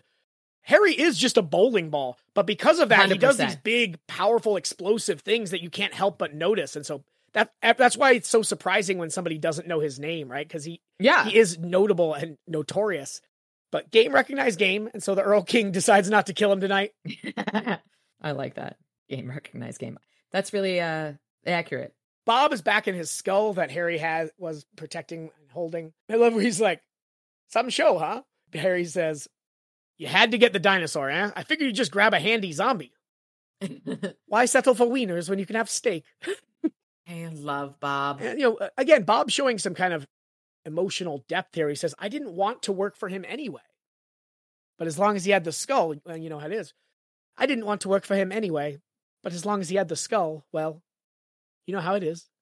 But it's interesting, right? That Bob does have feelings and preferences and things, right? Like he isn't just... Bob has loyalty. He definitely has that as well. I wouldn't say in spades, but he definitely has some of it. Yeah. And it's one of those things where it's unexpected because we keep learning, Bob is an air spirit. He talked earlier in this book about the morality, the line between good and bad. He doesn't give a fuck. But he's loyal to Harry still. Because Harry treats him well, I think is part of it. Harry isn't like Kemmler, where he made him do and see all these horrible things. And I really think that's a lot of what it is. And it's fascinating. Yeah. Again, even to the point where he saves Ramirez. He takes the Tyrannosaur and stands over Ramirez when the boom goes boom. Again, 100%. You're right. A couple novels ago, he had no conception or care about life and death. And now he's saving someone that isn't even Harry because he knew he would want him to. Mm-hmm. Which is just great. Again, the development, and it has to be piecemeal and slow because the nature of Bob, but it is cool to see him. And Bob, Harry mentioned he changes based on who's holding the skull, but it's cool to see him get his heroic moment as well, right? Gotta love a good hero arc. Absolutely. We see Listens to Wind has shown up from the senior council. There's a half dozen more stay-at-home wizards, basically healers and stuff who want to take care of all the injuries. But I feel like Listens to Wind also may have shown up to help put these spirits to rest because they are native. Okay. And that's from my understanding, from my position in my studies and things like that, and where it is a very important thing to put your own people to rest. So that was sort of why I was like, when he was the first senior council member mentioned, I was like, oh, that's why he's here. He's here to help put them to rest again. Okay. That was my nerdy anthro perspective on it. Like it. Obviously, the spells broke, but that doesn't necessarily mean, they're in the right place and they're have the right mindset. Mm-hmm. And we hear Morgan kind of start to hint at a conspiracy of sorts here. He says all of these things happening at once can't be a coincidence. And Harry chimes in that it wasn't. All those heavy vampire attacks just when Cal and his buddies needed the White Council not to be involved? Are you saying that Cal was using the vampires? And Harry decides he thinks they had a deal. What do they get out of it? The senior council. Impossible. They had to know that the senior council was back at Edinburgh. The defenses there have been built over thousands of years. It would take a god to break through them, kill the senior council. So if Harry's right, that means the vampires were the distraction, and the price for that distraction was whoever finished the Dark Hallow, they were going to go in and destroy things at Edinburgh. Again, things are just getting a little bit more real with the war and a little bit more dangerous. Mm-hmm. We don't get anything else about that. We do have Harry go meet Mavra just before the deadline. He goes back to his grave. And again, this is a great scene because Harry's, at his core, the thing he hates the most is a bully, right? Someone who takes advantage of someone weaker than them. So Harry gives her the book and she gives him the pictures, but he says, this never happens again. You try to get to me through mortal. You try to get to me through other mortals again, and I'll kill you. No, you won't. You don't have that kind of power. I can get it, but you won't. I've got a fallen angel tripping all over herself to give me more power.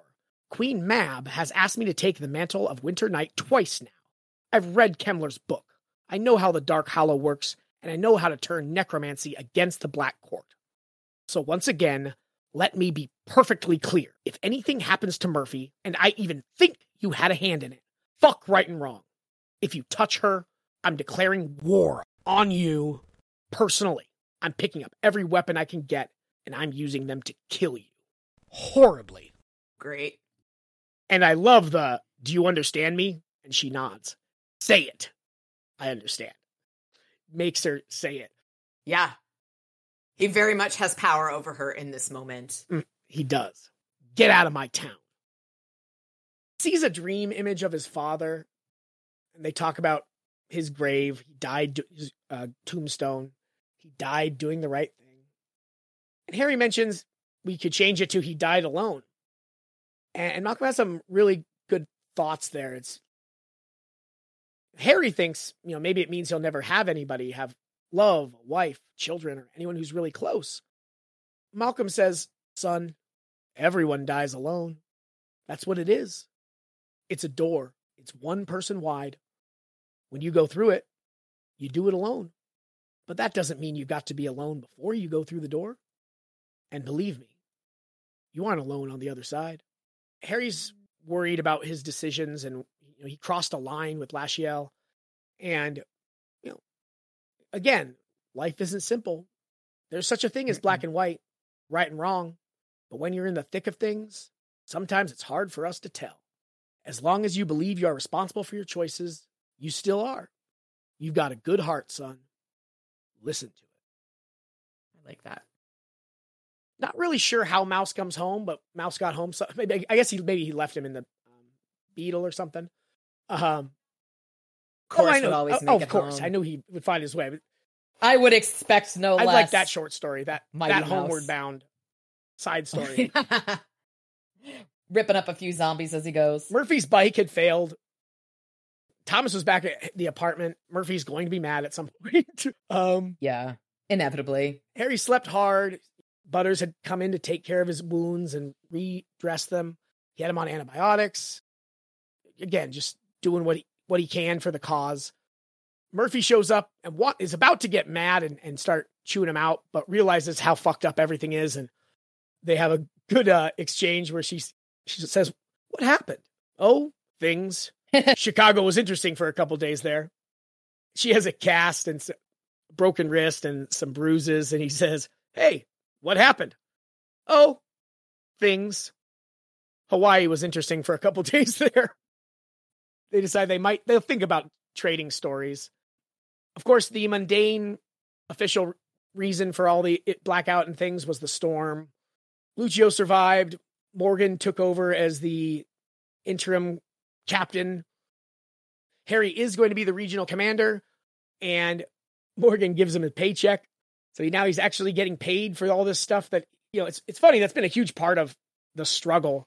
Added some good narrative tension, right? He's another thing to worry about throughout the series so far. And now he's getting paid to keep doing what he does for doing the right thing, which is great.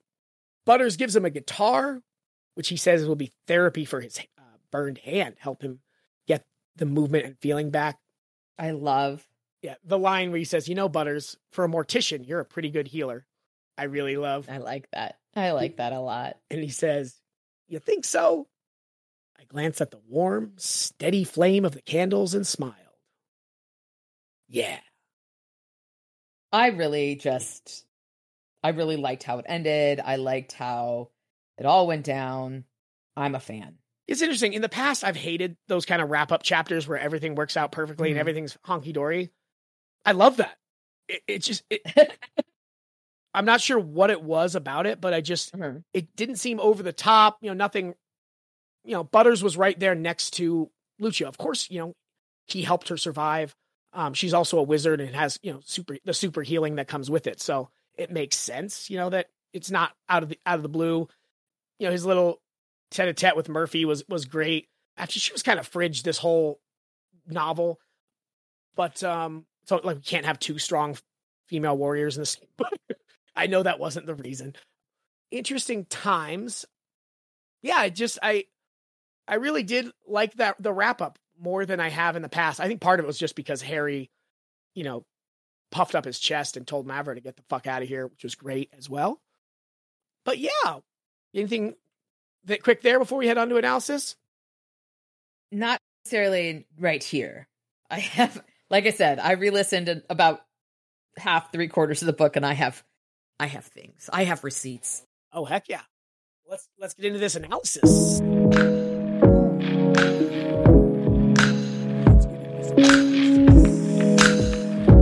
All right.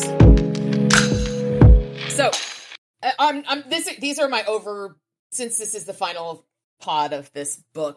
So, at one point, this is about Bob. We love Bob. I love Bob so much. Bob was pulled from burning wreckage twice. I feel like that's foreshadowing that in one of the final novels, if Harry does die, someone will pull Bob from the burning wreckage. I love that. I love that connection you made. Also, his Nile joke in chapter 3, are your feet wet? Can you see the pyramids? Because you are standing knee-deep in denial. Let's see. Oh, the other thing, it was more of a ponderance. Wait, real quick before we move on from Bob, sorry. Okay. Do you remember very early on, I want to say book 2 maybe, where Bob was being ridiculous and I gave him a little bit more leeway? Mm-hmm. And it was early on, right? And he was being crass and ridiculous and yikesy for sure. But I always gave him the benefit of the doubt. This is why, because I just love Bob. Yeah, %. But it's again, this is Bob's character arc. We have Butter's character arc. It's just, I love the development of our characters here. Thomas had one in the last bit, and we are getting more of our other supporting characters having change and having variation, and I love it. One of the other observations, questions, could Lashiel be responsible for his visions of his father? Oh, she certainly could be. Because I'm re-listening to this and I'm just like, oh. Oh, and that definitely plays into like that does play into her hands, that conversation for sure. Because he doesn't look like Harry expected him to. She's going into his memories and combining memories he has of him. Well, yeah, but also that conversation of like, hey, you used a little Lashiel, but you're still a good guy. If you think you're in control, you're in control. Yes, 100%. Keep using her, baby. It's all good.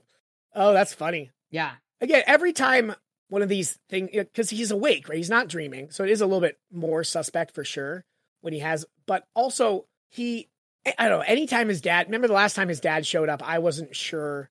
I wasn't convinced that it was actually his dad. And almost all the feedback from all the listeners was that it was for sure Malcolm. Why wouldn't it be? But that first interaction is what made me, because I'd listened to that after having listened to the interaction with him and Lashiel in his other dream, the pain med dream. And I was just like, oh shit, what if? Yeah, no, that's really interesting because it makes sense that his dad would say those things, but also it makes sense that Lashiel would tell him that as well. 100%. And we've seen Lashiel have such a huge impact on him all throughout this novel. Well, and she said she didn't come to him in his dream until after he had seen Sheila. This was after the first time he met Sheila in the shop. So I'm like, oh, fuck. So that's another one. And that was just a very, even in the second part when we see his dad again, he talks about good and bad are black and white. Where is it? Right and wrong exist. Sorry, there is such a thing as black and white, right and wrong. But when you're in the thick of things, sometimes it's hard for us to tell. You didn't do what you did for your own benefit. You did it so you could protect others. And she keeps saying, you could use my power to protect others. In the trio vision, he's saying it to himself. You can use this to protect. So it's like, it's very much along those lines, and it all could be a figment of his imagination, whatever, but I feel like Lashiel has some impact. Yeah, no, that's a great thought for sure. And then the last thing I noticed, when the zombies are attacking him and Liverspots and him are tussling, Liverspot says, where is it? It's mine. And initially I was like, well, he's looking for the paper with the numbers on it. He was looking for the coin. For sure. That's why I brought it up. And then later he's looking for the coin again. I was just like, oh my God, it's the coin. There were a couple of things going back. It's like, oh shit, so that's what that is. That's where the Lashiel thing, the vision with the father, I was like, oh my God. oh my God, that's totally what it could be. I really do like that reading of it because there's no evidence either way, right? I mentioned that last week that so much of this novel, his perspective is influenced by Lashiel for sure, but we'll never really know how much is Lashiel, how much is just Harry, right? It's really impossible to say, basically, which makes it interesting. Yeah, and where his double says, Harry says she must not be allowed to dictate actions or to direct our choices through suggestion or manipulation. But we already know that she can do that. So how is he going to prevent that? I think that's, again, a rationalization. And then his inner id says, but she can and should be used as a resource under careful control. It also says, well, I'll control. I won't let her do that. Bullshit. Yeah, I mean, we've seen he works, again, not for his own. I mean, it is his own, but he is Harry, right? So you can't completely just brush that off and blame somebody else. But yeah, again, I just always with this novel wonder how much is going on with Lashiel and how much is not. We'll never know. It's all just speculation. That's why it's such a fun novel to kind of talk about. Yeah, it's a lot of speculation and it's a lot of what ifs. And that's sort of what this podcast is about, is pulling out the what ifs. Well, exactly. I mean, we're a 9th grade English class. It's 100%. I'm on the dream chapter as well. They kind of do flow together with this conversation, if that's okay. But where he says, she looked humble. She looked cooperative. And we've seen that the whole time. Again, I mentioned she looked. It's not that she was. She looked. Well, yeah, and Harry says, but I knew better. I've told you this whole time, she does seem genuine. She obviously is manipulating him, so it's hard to really go full bore into that. But we also learned that she's a seductress. That's her basic function as a fallen angel, is the seductress. Again, that is the church's. But she say something along those lines? I don't think so. The church's view of her is she's the seductress, the web weaver. That's what she does. But again, like, we only have one side of the story. And again, I'm not sitting here telling you that 100%. The fallen angels are the good guys, but I'm not that far off the deep end here. But like, there is another side to that story, whatever it is, right? Again, I don't think an archangel just started one day to twist his mustache and take 30 odd angels with him, right? Like, there is a story there that I would love to see Butcher get into with the White God and the Morning Star. But I do also love how she says that she relocated. Yeah, exactly. But so, like, I obviously I don't think she is a good guy by any means, but we don't have a ton of evidence to suggest she is a full-bore villain. And all she's done so far is help him, besides the Sheila stuff. So we certainly should be on our guard. And I'm not saying I'm devil's advocating sort of here, but I really do want to be clear. Like, we haven't seen her be a bad guy. It's just Harry's expectation so far. She has been a bad guy, but she's already been manipulative. Oh, for sure. And that's the big thing. And I think that's Harry's kind of focus on it, is that's why he put her in the cage, and because she manipulated him. She fucked with his head unknowingly, and she's allegedly a guest in his head, but she's doing this shit. It's interesting. She doesn't have to abide by guest right, clearly. Yeah. It's interesting. But yeah, those are my big moments. No, I dig it. A line I really liked is, again, we've seen this whole series. He has this struggle with himself about the darkness, and we've never really seen that in action until now, where he's started to make choices to go off the straight and narrow, and where he says, dangerous indeed. Lashiel represented nothing less than the intrinsic allure of power itself. That's really what he's choosing to do here. More than use Lashiel specifically, he's choosing to dip into that darkness and use things that he knows are wrong. There's another moment that you just saying that, him delving into the darkness and the question of the darkness. Let me see if I can find it. Where is it? The end of chapter 29, when Kumari says that the reason they want to, get rid of death. What if we could get rid of death? And he kind of is thinking about the positive things that she said. Even if I never reach the goal, never finish the quest, wouldn't it be attempt to vanquish death itself be a worthy pursuit? This question was a big one, way bigger than me. And that's, the thing where he's contemplating it, like, oh, wow, you couldn't just drive death away, could you? Maybe that wasn't the point. Maybe this is one of those things in which the effort meant more than the outcome. I mean, even if there was a chance, even a tiny, teeny chance that Komori was right and that the world could be so radically changed, wouldn't I be obliged to try? He's putting that doubt in his head, which I think is fascinating. Mm-hmm. Yeah, no, he's definitely, again, potentially Lashiel's influence, but he seems to be convincing himself throughout, pushing himself, rationalizing his road through this for sure. I just want to talk for a second about the line where he says, one of the coldest, most evil souls is that Chauncey, I think, I have ever encountered, once told me that the reason I fought so hard to do what seemed right was I was terrified to look within me and see the desire to cease the fight and do as I would, free of conscience or remorse. And you touched on that during the read-through, but this again, I'm not a militant atheist by any means. Like I said, my father was a deacon in the Catholic Church, and I was a caregiver. And when he was blind, so I would read and record the gospel every week, and he would listen to it on a recorder, and then he would speak it to the church. So I read the gospel every week. I'm not, trying to be anti-religion here, but there's one of the big kind of things that comes up in that theism conversation is like, atheists don't have any morality. There's no central basis for their morality. And that's kind of this. According to Christians. Well, no, that's kind of the argument is like, where does morality come from?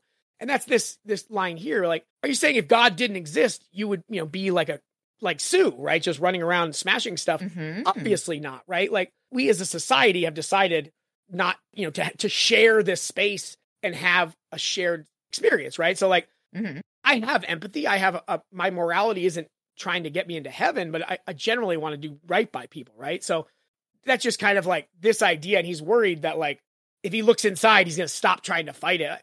I don't believe that. No. I think I've mentioned this line on this podcast before, but it's my favorite line besides maybe, I kind of want to slay the dragon, where Angel realizes he's not going to become mortal anymore. So he's just going to live out as a vampire. Spoiler alert. And he says, if nothing we do matters, then all that matters is what we do. 100%. And I love that line. And again, that's kind of how I try to, I take my living advice from a TV show about vampires. I mean, hey, but no, it's just such a great, powerful line. That's like, I don't think heaven exists. Maybe it does, maybe it doesn't. But like, I've never seen any evidence there of it, but that doesn't mean I'm going to take this time I have and just go buck wild. Like, the only thing that matters is what I have right here. So why wouldn't I try to be the best version of myself through it?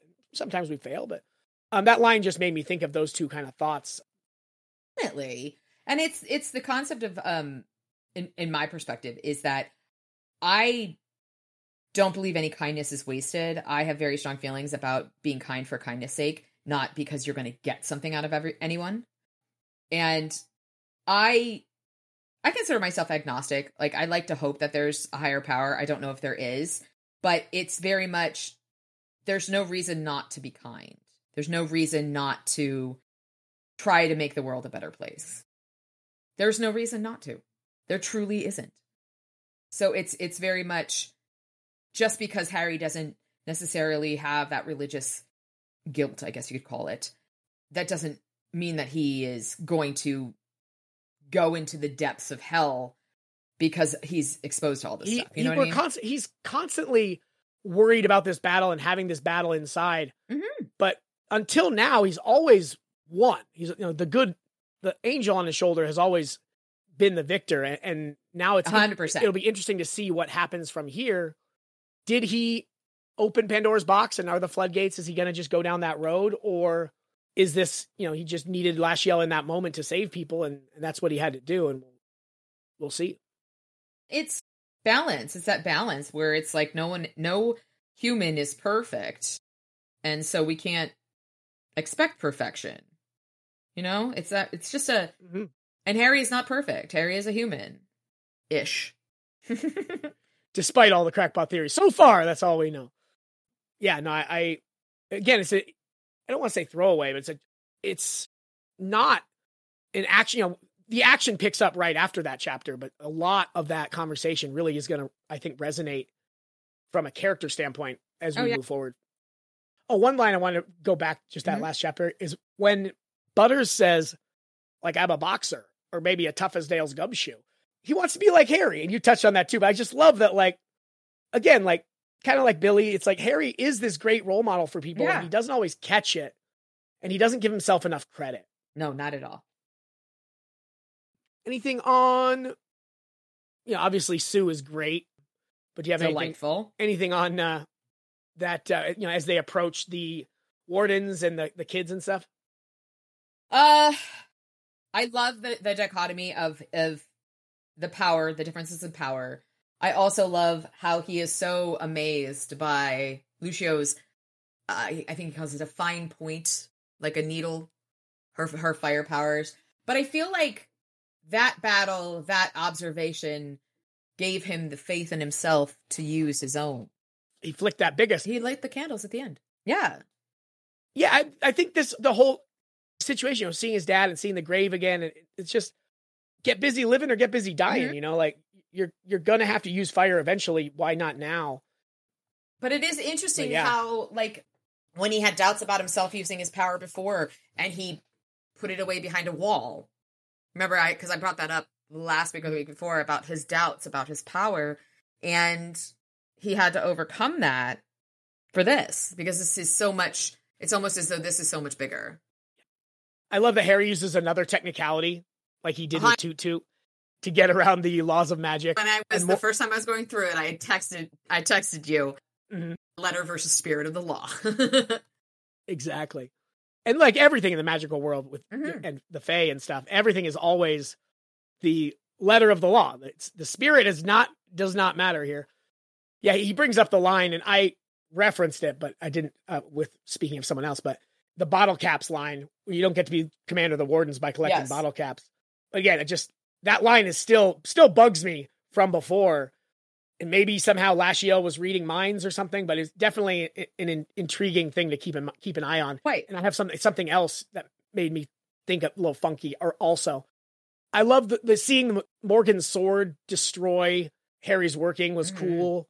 It gave us that scene with the children and the warden swords gave us a lot of backstory, a lot of understanding of the power the wardens actually wield. Harry's talked about combat magic and stuff. Yeah, like I thought what Harry did was combat magic, but this is a different level for sure. I want to touch on, I did love the conversation about the burnout cop, just kind of cynical and angry. Yeah. It makes me think of Murphy's dad. Yeah. And the description that the mom gave. Yeah. Also thinking about Murphy as well, but mostly about her dad, who was a lot like Morgan. He saw these atrocities and did his best and tried to save people as best he could. And in the end, he couldn't overcome his own demons, and he died by suicide. Like, I don't know, again, I don't think that was necessarily foreshadowing or something we were supposed to think about, but my brain went to the mortal cops that we've seen, and it's no different. Morgan has to be a really strong person to have kept it together for so long. Yeah, very true. Adds a little bit of humanity and softness to some understanding to his douchebaggery. Yes. Some. Tiny bit. A sliver. Well, it gives the character of Morgan more depth. 100% gives him more depth. And that's something that character really needed. Mm-hmm. He's not just a brute. There's more to it. Yeah, he was even including like one-off cameos. He was one of the very few like one-note character.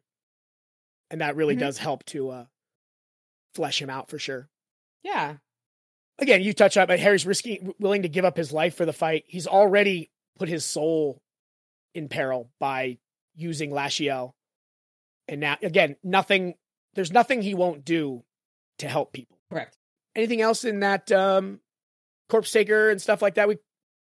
Again, seeing Harry do some detecting on the fly was great. I had definitely a little bit a couple iffy lines in there that could have been reworked, but definitely solid stuff. And I really liked that little mini twist. One thing, and it kind of referencing that bottle cap thing from earlier, Harry goes and he hops off the Tyrannosaurus, slams on his legs, and does a good enough job. He knows he's going to be sore, right? And then he starts to yell it with Gravane. He says nothing about what Ramirez is up to. Mm-hmm. And that seems conspicuous to me. Okay. Because we saw his cool green light during the fight earlier, and he mentioned he always talks about the stuff happening around him. And he has this tete-a-tete, this conversation that goes back and forth with Gravane for a bit. And he doesn't mention Ramirez at all.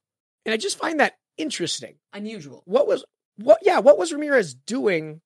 You would think that Lashiel would give Harry more ability to see. And we know, again, he hasn't been super perceptive this novel, but that reading that through the millionth time, that kind of jumped at me as odd, just odd. I don't have more to say than that, just odd. And again, and pairing that with the bottle cap line, just odd. That's all I got. Yeah. Harry's Forzare threw Cowl, the most powerful wizard we've seen, with a shield up, and he still blasts him back, is cool as fuck to see. Oh, yeah. Again, Harry's a heavy fucking hitter. He does use Hellfire. So, you know, that isn't just normal Harry power, but still, Cowl is a fucking monster. And Harry fucking goes right through his defenses. I just thought that was cool to see. But in that moment of distress, and he also is pulling power from the necromancy, because that's the whole thing, where if you're near there without the power of necromancy around you, you're going to be destroyed if you're near the vortex. Fair. I feel like that. I wonder how those powers, because they're different types of power, but, you know, just it adds to the will for sure. You know, in that moment, and all the emotions going on, and all the emotions of the city because of what the Wild Hunt and the power out and all the National Guard, all the crazy shit that's going on. Yeah, there's tons of power to be had, but still, I mean, that's a fucking Tysonian blast that I really like to see Harry doing work. You got anything else there? I don't. Again, I touched on that last chapter. I really enjoyed the last chapter. Sometimes those wrap-ups get a little saccharin's kind of the word I use, I guess. That's a good word. Overly done, and it didn't really. It's good to see Murph back. Again, I didn't love that she wasn't in this novel really at all. It would have been nice to see her come back at some point. You could have had that same interaction 5 chapters ago, or 8 chapters, right before the power went out or something. I guess there isn't really. She would have had to come back pretty early, so maybe not. Yeah, because it adds to Harry's got other levels of things going on in his brain, and she's one less person he feels he has to protect. Well, I think an really interesting version of this novel is he's dealing with Sheila and Lashiel. Oh yeah. When Murphy's there, I think that would have been really interesting, and maybe that's why we didn't have her here, so that we could have that interaction with Sheila kind of really pop, have a little more power. Yeah, have that kind of be the A plot instead of yeah. how Murphy felt about it and stuff. But either way, Thomas also got sidelined a lot in this one. He was in it early, but pretty good stuff. I mean, I really did enjoy it. It's one of my favorite ones, certainly of the early chunk. This is definitely a winner for sure. I love that he flips the bully script around on Mavra. He doesn't love bullying, but fuck Mavra. Anything else there? Bullying, it's because he's bullying someone who's weaker than you.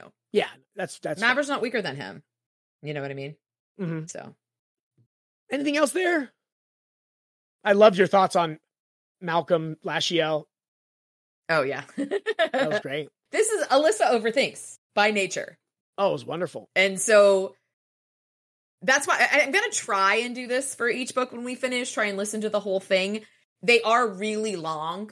Mm-hmm. So I started listening last Wednesday to the final chapters, and then I started again on Thursday, and I still didn't get through it all because it's just they're such long books.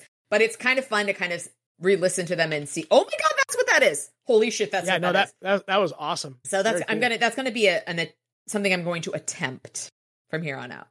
I dig. You want to do quotes? Let's do quotes. All right. What do you got for us? That I am even having this dream probably means that I need a good therapist. And you read this one, but I don't care. When you do something stupid and die, it's pathetic. When you do something stupid and survive, then you get to call it heroic. And then, sounds like a plan, I said. I just wish it sounded like a winning plan. You got a better idea? Ramirez asked me cheerfully. No, I said, and I turned Sue down the street. That would hopefully let us attack the necromancers from the rear. Well then, he said, his smile ferocious. Shut up and dance. I like Ramirez a lot. I do too. I think he's great. I hope we get to see more of him. So once again, let me be perfectly clear. If anything happens to Murphy, and I even think you had a hand in it, fuck right and wrong. If you touch her, I'm declaring war on you. Personally. I'm picking up every weapon I can, and I'm using them to kill you. Horribly. That's just the core of Harry. Mm-hmm. He'll go scorched earth to protect Murphy. And then the last one, I stared at my waiting grave. Oh, that was one of mine too. Sorry. No, go ahead. I stared at my waiting grave, and I suddenly realized that death was really not my biggest worry. He died doing the right thing. God, I hope so. God, I hope so. I love that. That was really good. No, that was definitely so good. That was my last one. My closer as well. Good stuff. Great minds, I tell you what. Mm-hmm. It's like we've been doing a podcast for 10 months together. It's like we have. I had one little assault and you've gone habitual. Next thing I know, you'll be forming a fight club. Help me up. I love it. Oh, Butters in this one is so good. And the next one involves Butters as well. When he's not afraid to die, Harry says, if we blow it, you get to die anyhow. I believe that there's a cloud for every silver lining. And then he refused to believe he was dying. No death curse. Ramirez nodded. Yeah, you're right. Lucky us. And a man's voice said, I don't know if I'd say that, gentlemen. Oh, that's another really great cinematic moment where they're like, all right, no death curse. And then off screen you hear, I don't know about that, gentlemen. We did it. Oh, fuck. Right? Yeah, no, for sure. Good we stuff. We got 2 down, 1 to go. All right. Anything on the yikes front? Yikes. Ramirez talking about his charm on ugly girls and stuff. Not great for sure. He's blustering with a wizard that he's impressed by. Exactly. He's trying to impress Harry. Yeah. And Harry's not that great with girls. So I think it's hilarious that he's trying to impress Harry like that. Yeah, for sure. Because as Thomas revealed, you're shy. Nothing wrong with that. Yeah. Besides that, though, not a whole lot possible, but good stuff. Good stuff. Absolutely fabulous. I guess him giving Murph space actually was really kind of anti-yikes good, giving her not badgering her about what happened and stuff. And that was good. Again, giving her agency, which he's been doing a lot lately and is really cool to see. And it's necessary, I think. Mm-hmm. So as we've been doing here, I think this is a Dragon Fett idea, of which he has so many. We have Alyssa look at the covers and read the first couple lines of the next novel, see if she can glean any information, get that tinfoil cap out and see. It's always good to see just where the first thoughts go, right? I love that. All right. So we'll go first with the book cover. So the book cover it's our book cover hero, where he's got the black trench coat on and a hat. Harry never wears a hat. For sure. But his staff has the glowing sigils, which I love. And he's standing in front of a bar. It's not Mac's bar. It's got a different thing there, but everything's green. So we're going to have another something from Beyond with green mist. It looks like a green mist. And so proven guilty, I have a feeling that this is going to be something about Morgan's going to come after him or some shit like that. Morgan is so sure that he's breaking rules still, even though he saved the day on multiple occasions. Or somebody is going to be coming after him because they think he's guilty. That's what I'm going with. Because of his involvement there. All right, so chapter 1. Blood leaves no stain on a warden's gray cloak. I didn't know that until the day I watched Morgan, second in command of the White Council's wardens, lift his sword over the kneeling form of a young man guilty of the practice of black magic. The boy, 16 years old at most, screamed and ranted in Korean underneath his black hood, his mouth spilling hatred and rage, convinced by his youth and power of his own immortality. He never knew it when the blade came down, which I guess is a small mercy. Microscopic, really. His blood flew in a scarlet arc. I wasn't 10 feet away. I felt hot droplets strike one cheek, and more blood covered the left side of the cloak in blotches of angry red. The head fell to the ground, and I saw the cloth over it moving, as if the boy's mouth were still screaming imprecations. The body fell onto its side. One calf muscle twitched spasmodically and then stopped. After maybe 5 seconds, the head did too. Well, fuck. So I was right, it's about the wardens. There's some warden shit going on here. Uh-huh. That's fucking gnarly. Yeah, no, you see what Harry was in for there before they ended up giving him the Doom of Damocles, and he went with Ebenezer. 100%. This is the one punishment for breaking the laws of magic. Yeah. 100%. That's crazy town. Mm-hmm. Yeah, any other thought? I mean, there's not a whole lot to go on there. Just get some more and more.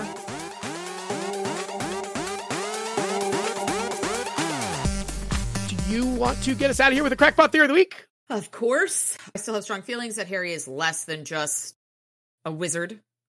I feel like Mama has some fairy or something in her. Less than a wizard? I mean, more than a wizard, less than a human, more than a wizard. Let's see what else we got here. That's the big one. And I said it before, Mouse is not just a dog. Yeah, him following orders and stuff. Oh, yeah. He kind of played that with Harry when he hid Butters. Totally part of that game. Just like I think Mr. is. But I think that, okay, so let me delve into this crackpot theory a little bit because of this book. So Mouse is a supernatural being. Mr. is a supernatural being, but Mr. is a stronger supernatural being, which is why what's the word? He acquiesces to Mr. at their little food ritual. Totally because he knows Mr. has more power than him. It's also just polite. I mean, yeah. I know. No, very cool. Very cool. All right. Very good stuff, guys. I love that novel. Definitely learned some interesting things. It's a lot more iffy. Like, right, everything I've talked about the whole time. I don't want to belabor the point too much, even though I have. It's just everything's a little bit off, and I love going back through it slowly and really seeing kind of how fucked up everything is. It's just It's a little bit interesting, which is cool. Beyond that, we got some good feedback, good notes here from Eliza. Not just because she said nice things about Alyssa. She thinks him brilliant, and we love you, Eliza. Which she's not wrong. She's not wrong. But it's funny. I replied to it a little bit, but a lot of those thoughts were very similar to stuff we had talked about that day on the pod, interestingly enough, but about how, again, I mentioned Dragonfett. We had a conversation about Sheila, or Lashiel rather, having something to do with that Ramirez comment. There's something more going on there with it's almost as though it's either Lashiel or Harry has some sort of mind reading power that is a latent sort of ability. Yeah, she also suggested that maybe Lashiel just made him think he went down the elevator, so his leg he wouldn't think that his leg hurt, and he'd mind over matter being able to get up and down a little bit better when he got to her apartment. But he didn't go down the elevator, did he? No, at his house, at his apartment, he said he did. Oh, okay. We thought it was a mistake. She found a way to make that actually, yeah, in universe, which actually, again, because Lashiel's in his head, fucking with his head so much, I really do like that idea. It also gives her much more power. Not that she needs it, but yeah, you know, no, she definitely doesn't need it, but it does. It that implication of her power over his mind is very significant for sure. Yeah, definitely appreciate that stuff, guys. We love it when you hit us up and give us some feedback. Tell us the dumb stuff I said and the smart stuff Lissy said, and we'll try to put it together. It averages out to a pretty normal intelligence podcast, I'd say. Well, and 90% of the time, it's Josh replying to people because I'm not allowed to look at things with because of Hostler. Correct. Spoilers. I do make sure she's spoiler free, so I curate everything before it comes through. So don't worry about that stuff. Don't put it in the don't put it in the subject line. And give no spoilers in the subject line, because I do get alerts for everything. I just don't open them, which is really hard for me because I'm nosy. That is at the podcast was on fire at gmail.com. The podcast was on fire at gmail.com. And we're also at X, formerly known as a website that was functional. We're on Mastodon. We're on TikTok. We're on all sorts of stuff. So we appreciate you. Hit us up. And also there's a thread on Reddit that you can search for us. And we appreciate you guys so much. Thank you so much for being around here. We could not do this. We do have a Patreon page. We would love it if you guys would hop on and kick us $5 a month. You get to see some dumb photos I post, and you get the pod a day early. Not the most spectacular package ever, but it's only $5 a month, and we would be delighted if you could do that. But if you can't, you know what? Don't worry about it. Pod still comes out on Sunday, and hopefully you enjoy it then. Listen. That too, and tell somebody about it. Who doesn't Patreon, you have to tell one person this week about the pod. There you go. Yeah, no, thank you guys so much for being a part of this. Thank you, Lucy, for being spectacular and wonderful. Anything to get us out of here on? No, not that I can think of. Awesome. Well, guys, I have been Josh. And I am Alyssa. Goodbye. podcast is on fire. And it wasn't my fault.